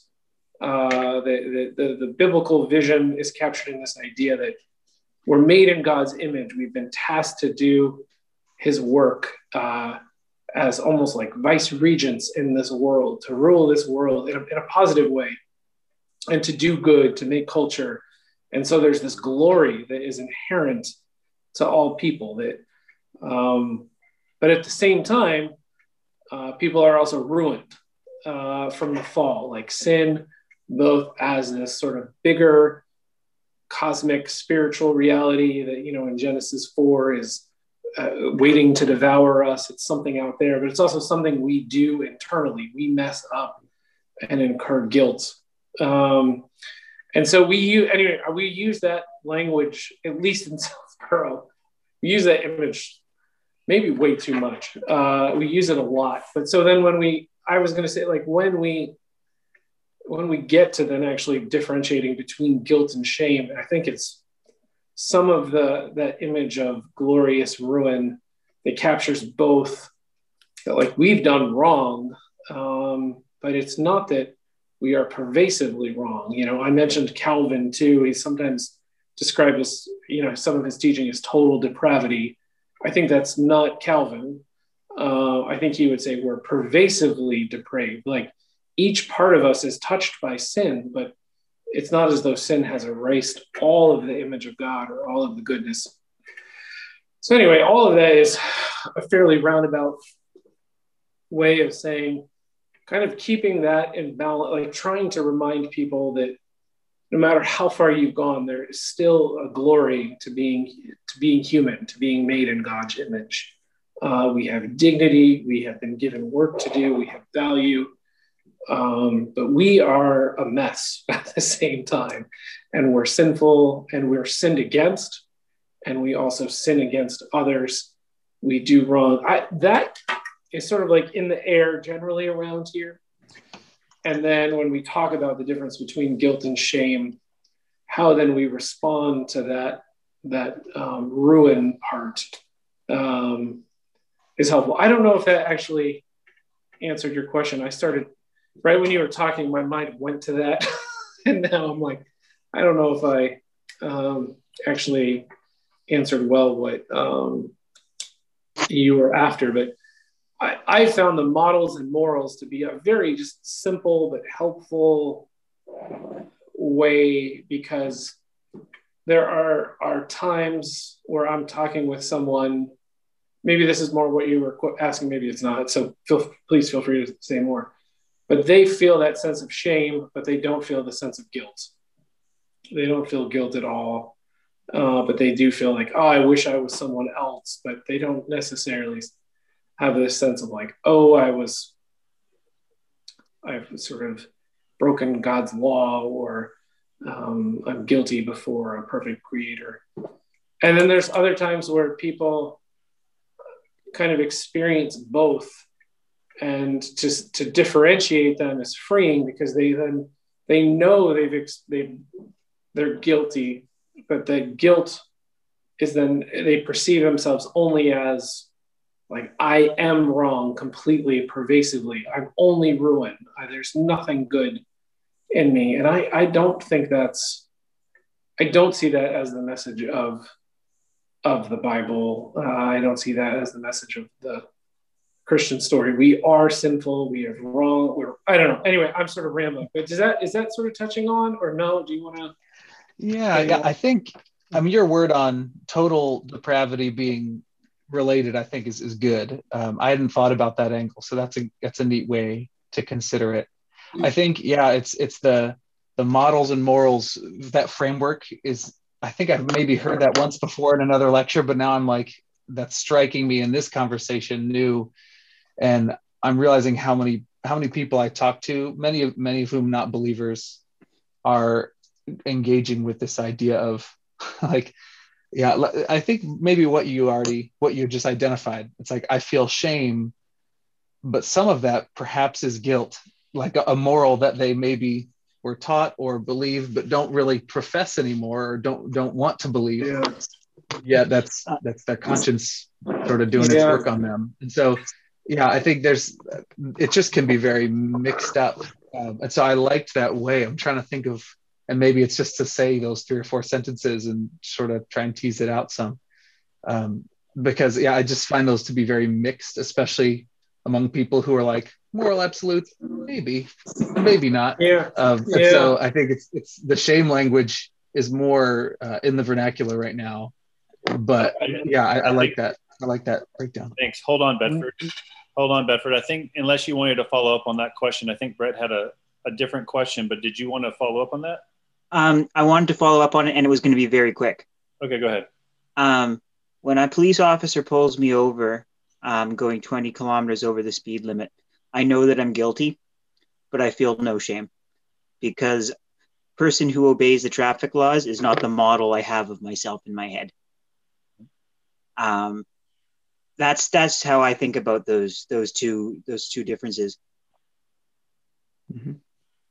Yeah, I think it's good. And that's a good, I like that. And even going back to Zach, I mean, I perceive at least, and it's not consistent because none of us are ever like sort of consistent, but I think guilt is coming back. I think guilt is on its way back, and there's like a progressive purity culture that is sort of like, you have done wrong, whether it's, and I think I don't want to sort of dismiss all of this in some sort of sweeping whatever, but like there's a newer sense now. There's a sense over the last 4 or 5 years, maybe even a little longer, that wasn't there 15, 20 years ago, at least in my circles, where there's a new sense where it's not just like, oh, I mean, at the same time where we're sort of relativists on morals, there are certain things that like you can't do, you can't say because they're wrong, and there's no grace. So I don't know. I don't think it's going to touch on porn or sexuality. I think that was in sort of our moment. Those are won't be bothered with. But anyway, I do think guilt is coming back. Like people are at least looking for categories to say someone else is guilty, whether it's as an oppressor or as a privileged person, and I think there's some truth to those things. But anyway, I do think shame is really big, but I perceive people are also looking for categories to say people are wrong. Anyway. Yeah. So Brett, and then Greg, and then Tom. Yeah, thanks, Josh. Fantastic talk. I would just like to ask you to elaborate a bit on, you spoke about anger and righteous anger, and then you spoke about lust and beauty, but I didn't hear it. And I would like you to elaborate on that, and just mentioning, I'm sure you know the story of in The Great Divorce, where the guy has the lizard of lust on his shoulder, and then it gets broken and it's transformed into a beautiful steed. So I can see that transformation happening, but I'm wondering, what is lust the perversion of in terms of beauty? Yeah, so I'm just trying to find in my now pages here are not all in order. Just the exact thing that I said was that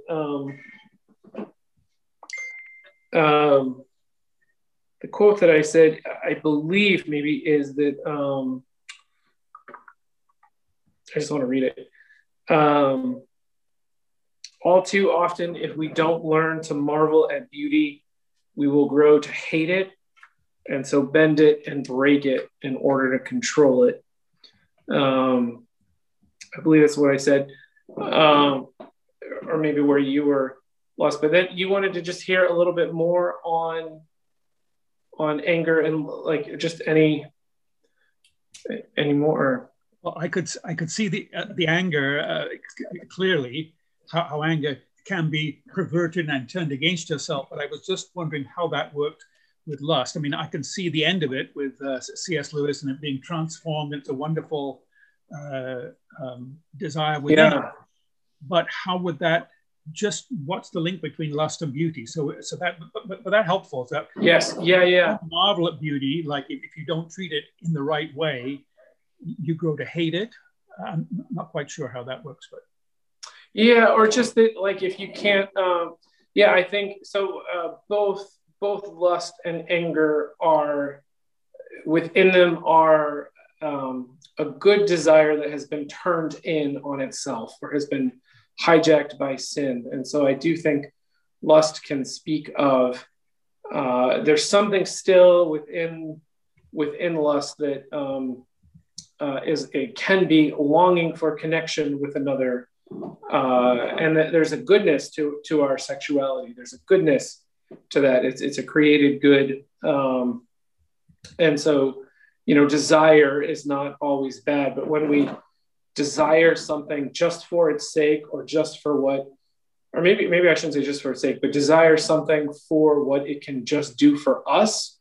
And if we don't have it, or if we can't get it for some reason, I see a pattern. I see a pattern, then we resent it in another person. And then if we can't have it, we want to almost like break it so nobody else can have it.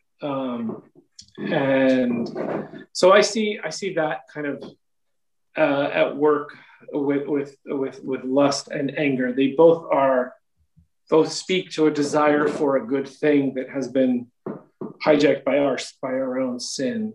Is that sort of what you were asking, or? Very helpful. Thanks, Josh. Yeah. No, thanks. Greg. Hi, Josh. It's Greg. Thank you very much for your talk. That was really well done. I think one thing you talked all about was basically looking at the person who views pornography, as the person that is, if you like, is the one that we're concerned with here, an individual addiction. But I think one thing we didn't cover that much was what the whole pornography issue does to society in general. Oh, yeah. Our overall society. And I think it's huge. And just for a start, like pornography victimizes everyone involved. It dehumanizes, the so-called actors, involved in it, dehumanizes, the people, the cameramen, whoever else is involved in it. It just dehumanizes people completely. And I think one of the things it does, it treats women, it objectifies women, as social objects, sexual objects. And I think pornography is a terrible thing for women. And yet, at the same time, we see things like, I don't know, I watched The Big Bang Theory when I think probably I shouldn't be watching it, because basically it treats promiscuity as being the norm. And, but also it often joked about, the guys and thing watching porn, like that was just, what guys did. And it's treated very much which is interesting in our entertainment industry as being a norm, when and it's objectifying women, yet at the same time, they're very big on the equality issue, which of course we're equal, but we're different. But so on one hand, it's objectifying women when on the surface of things, it's trying to build women up. And then in regards to that too, we're objectifying women. From what I've read, so I can't, you would know a lot better than this than I would, that many times for young boys, pornography is their first sexual experience and informs them. So what they're learning, from who knows what age, I don't know, 9, 10, all of a sudden they're watching pornography, which is objectifying women and forming their view of sexuality and what sex is like, where sex is a form of entertainment rather than a form of intimacy. Yeah. So I think it's a problem for people. It's destroying marriages. It's, destroying people. But I think it's the basically social problem within our society that is maybe even the bigger issue. Yeah, Greg, I think everything you just said, I want to underline and highlight and initial and put an exclamation point behind. I think you're right. I think there is, you touched on some of the big ones. Again, this is one of many resources, The Social Cost of Pornography, this collection of essays, which is not a pleasant read, and is also kind of a hopeless read, is a read without hope. It goes through all of those things you just said. And I do see, just as you did, I perceive an inconsistency, if not a hypocrisy, between a culture that wants to celebrate equality and sort of sexual freedom in some ways. And then I just see, porn itself is so violent and is so degrading, and there's so much on the connection between even human trafficking and pornography. It's and then also the reality of revenge porn.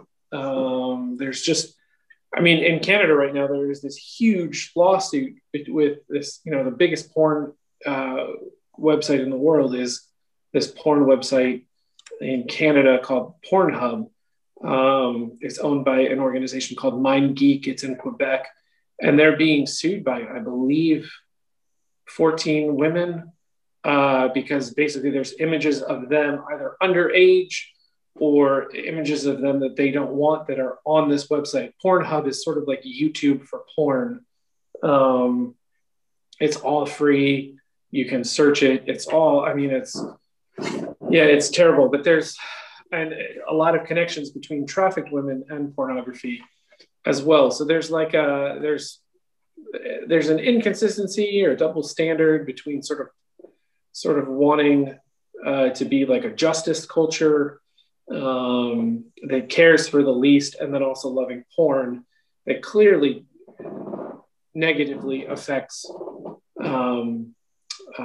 people without power more than people with power. So I think I agree with everything you just said. And, they're going back to the comment you made about young boys' first times.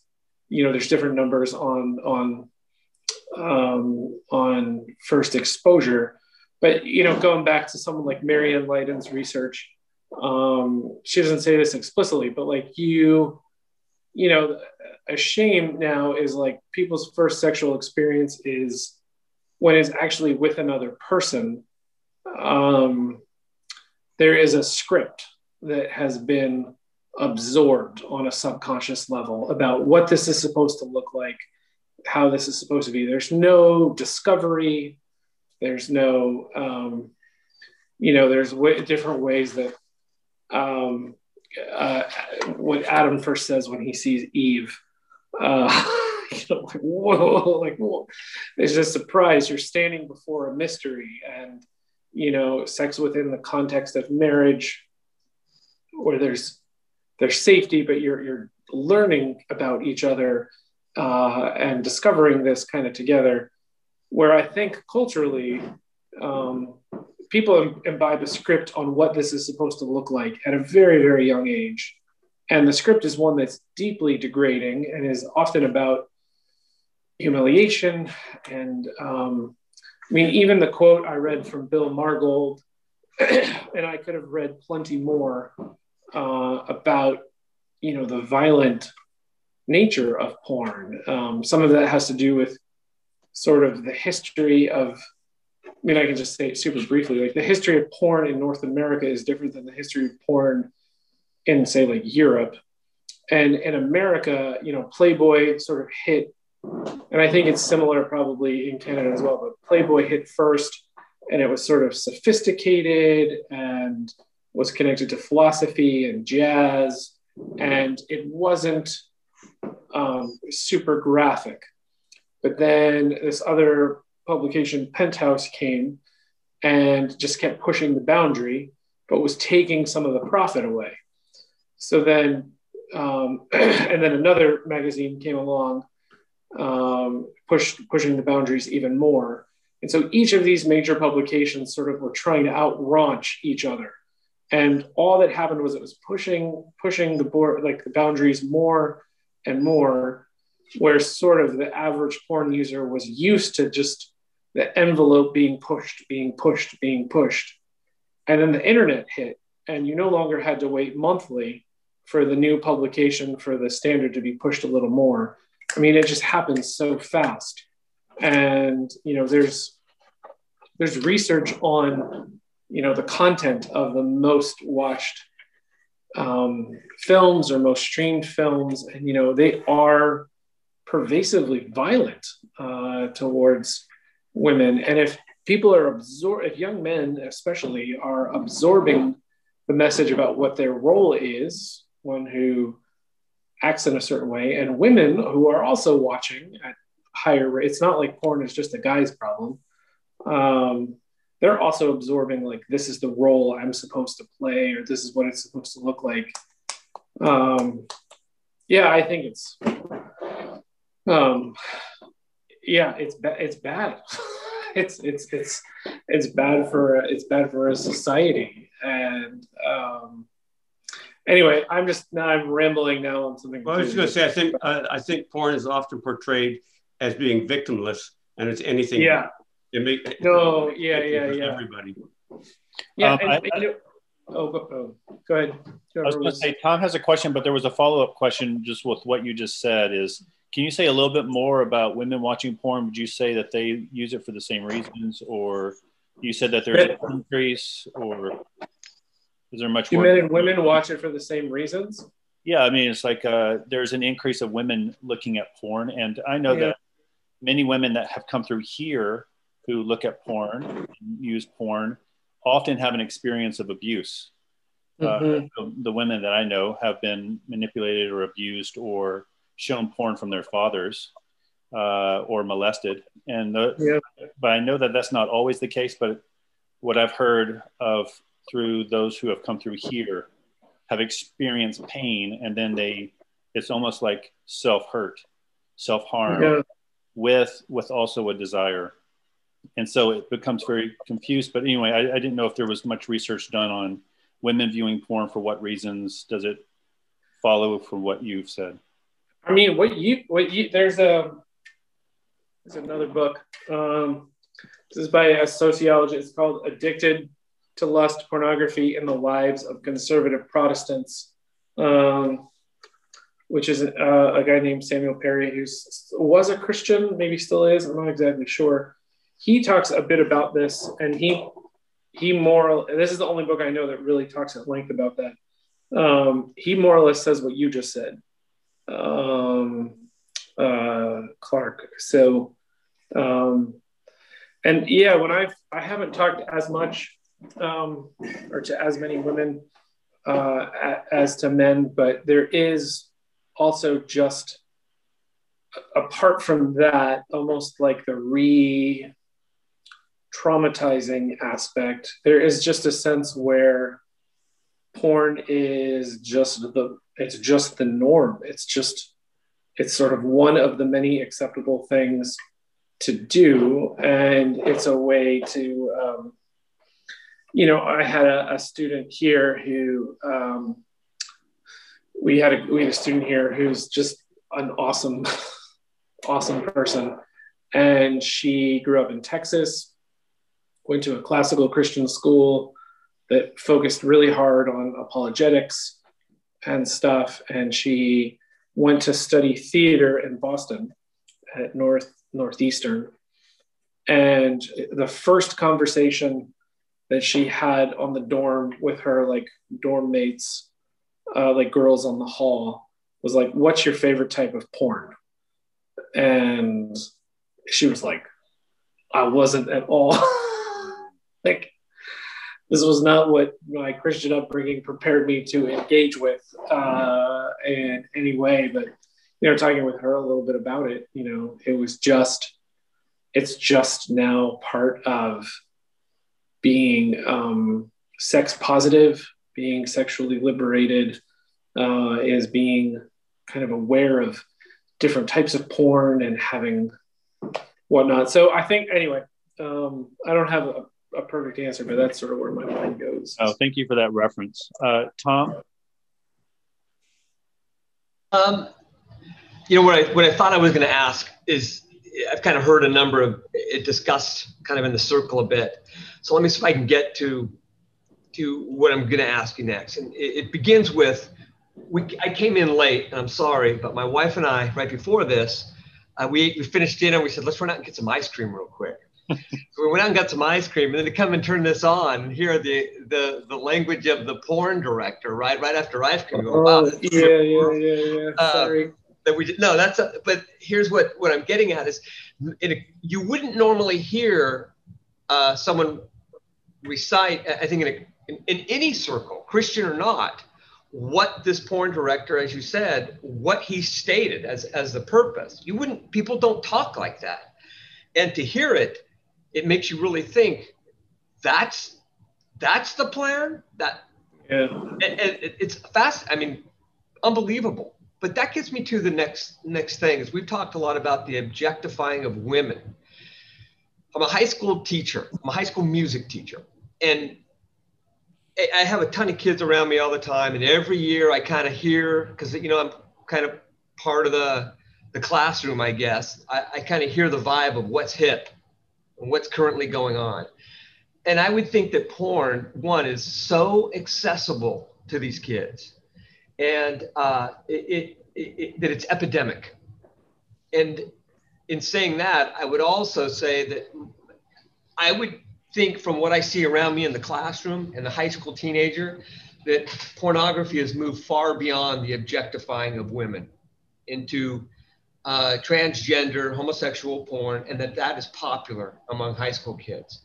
So if that's the case, and I'm right, and this is only just from one guy teaching high school, then, as you said before, that it's taking, what porn does is take something that is beautiful and supposed to be natural in intimacy, and breaks it for whatever the reasons are, and distorts it, whether it's anger or lust or these other things.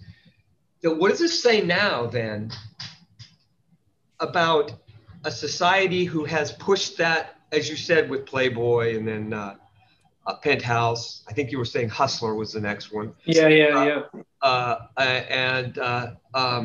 What have we moved into where pornography is this now, beyond women? And what does it say about a society?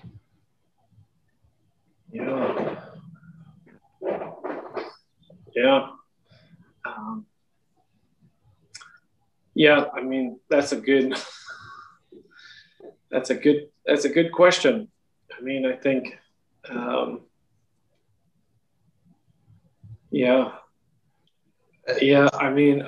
do you have any?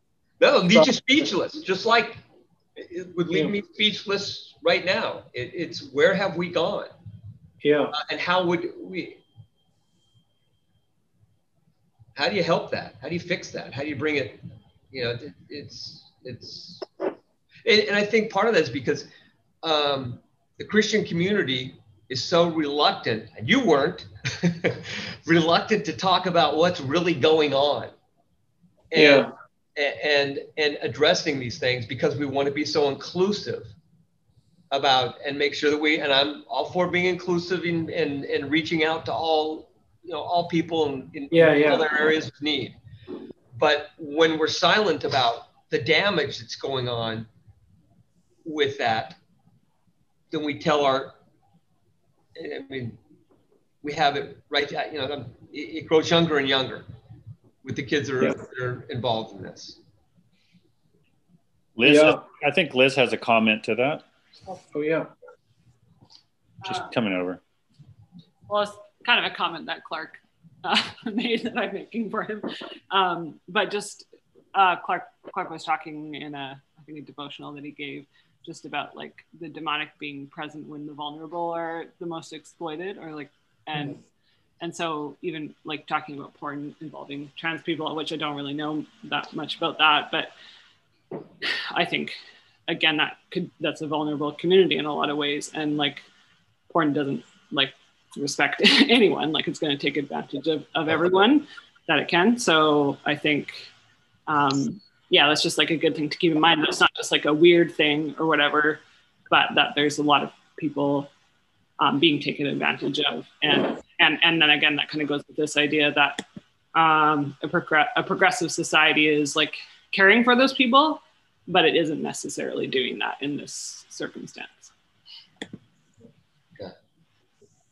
Yeah, Josh, there's I don't know if you Joshua, I don't know if you wanted to follow up on that, but there's also a question about if this is happening with kids at such a young age, how do we have conversations when they're maybe not even aware of the categories? Yeah. I think that's great. I want to just briefly, I guess, say to Tom, I do think, there is, before jumping into that, which I'm happy to, with some things like fight the new drug, some of this brain science, there are a number of folks in the States right now. It tends to actually be more, there are some like politically, there's some Republican Congress people and senators. It's true though in the UK, which is it's not just sort of politically conservative folks either, but who are using the language of this is a public health crisis, and are linking porn through some of this neurological research, giving a way to speak about, and you might have missed, if you came in late, you might have missed some of that, but there's a ton, you look at this website, Fight the New Drug, fightthenewdrug.org, and they synthesize a lot of the research on kind of a neurological take on porn. That porn is just bad for our health and is bad actually for our sexuality. And there was a Time cover story a number of years ago on what's called porn-induced erectile dysfunction, and which is talked about also at length in this book, Your Brain on Porn, Internet Pornography and Emerging Science of Addiction, which just is a phenomenon that there are young men in their 20s and 30s who are unable to have an erection and in the presence of another woman or whoever, without the presence of porn. Yeah. They've become so habituated and so shaped by they've learned, there's always some sort of a plasticity or something that changes to our sexuality, and I think that's a good thing, because the person we marry is not necessarily the exact same. It is the same body, but it looks quite different 20 years later, but we can still be attracted to the same person. Like I don't think it necessarily means we're wired for just spreading our seed abroad with whatever, but or scattering it, I suppose. But but it's people that have learned and have become so habituated to being sexual. They've learned to be sexual in front of a screen. They can't be sexual with another person. So it's porn-induced erectile dysfunction, which is happening in 20-year-olds, 30-year-olds. And so our sex-positive culture has to be like, whoa, something's not working. And I know this isn't sort of touching on the trans issue and moving away from intimacy, but there are a number of voices. They're not as dominant because it's not as trendy, it's not as cool. Folks are just like, this is just a nightmare, this whole thing. And it's not people coming at it from necessarily a Christian vision of sexuality, or they're just like, this is a mess that I don't want anything to do with. This is a train wreck. This is a false bill of sale. And it's so connected, like Liz also mentioned with trans, like it's connected to vulnerable people that are trafficked and put online for porn. And, you know, porn keeps changing also. But anyway, that was just one thought.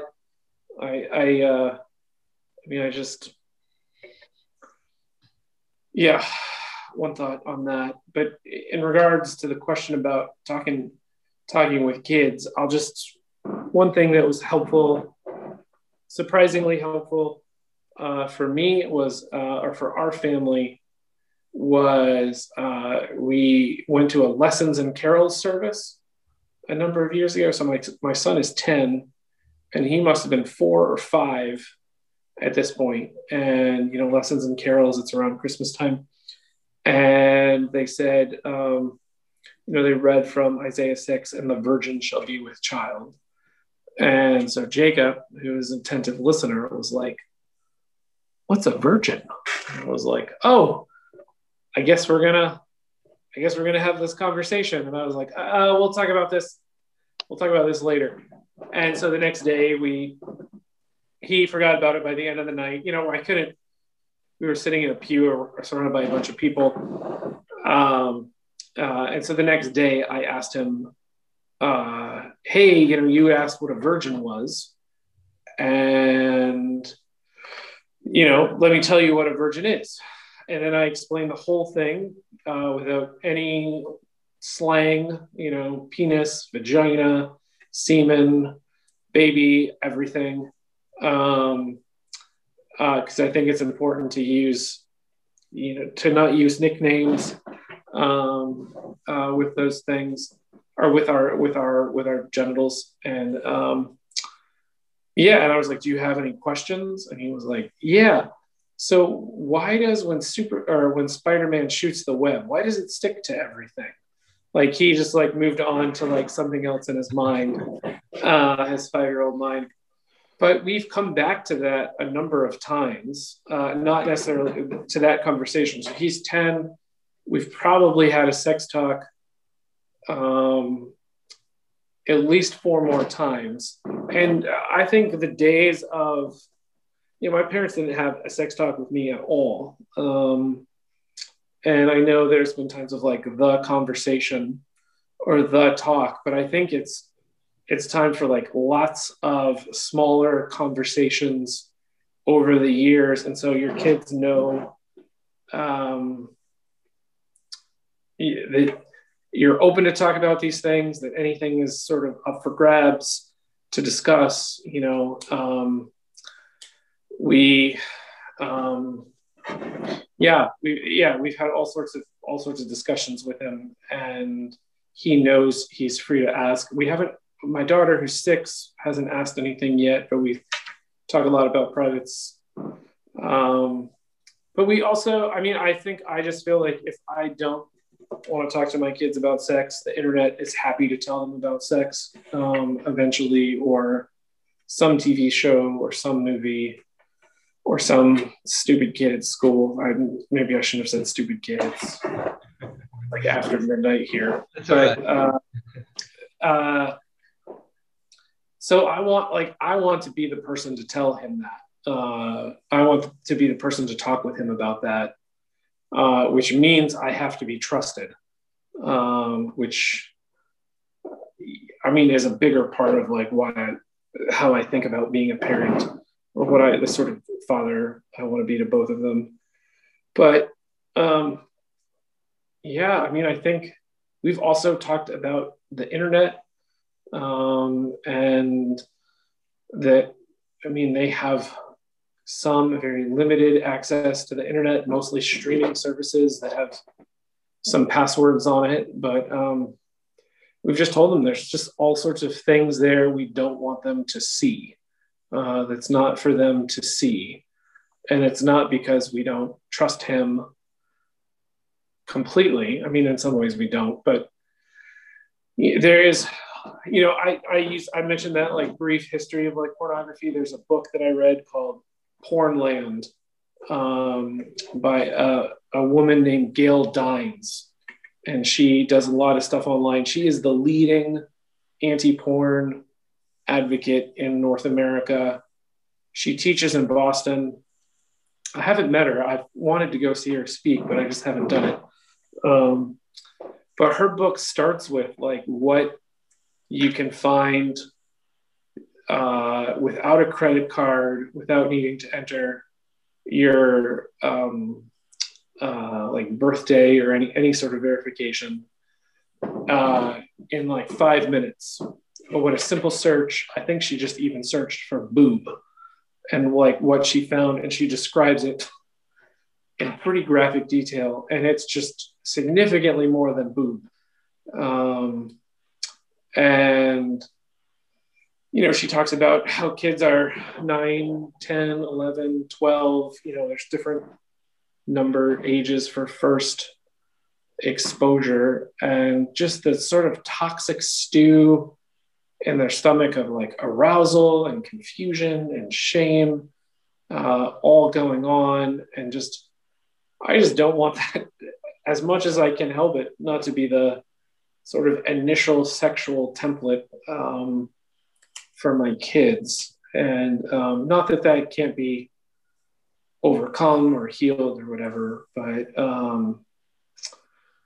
so anyway, all that to say, I think there's actually that Fight the New Drug website. I don't know if they still do, they used to have a guide for parents to talk to their kids about pornography. And they're not Christian.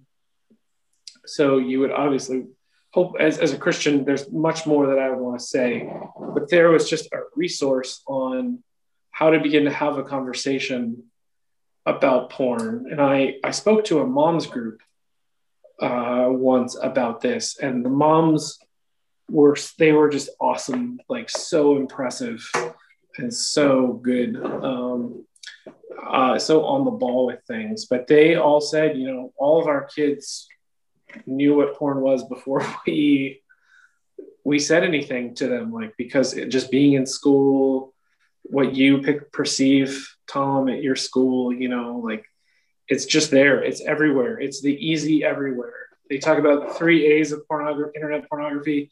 It's accessible, it's affordable, it's anonymous. All you need is a signal on your phone.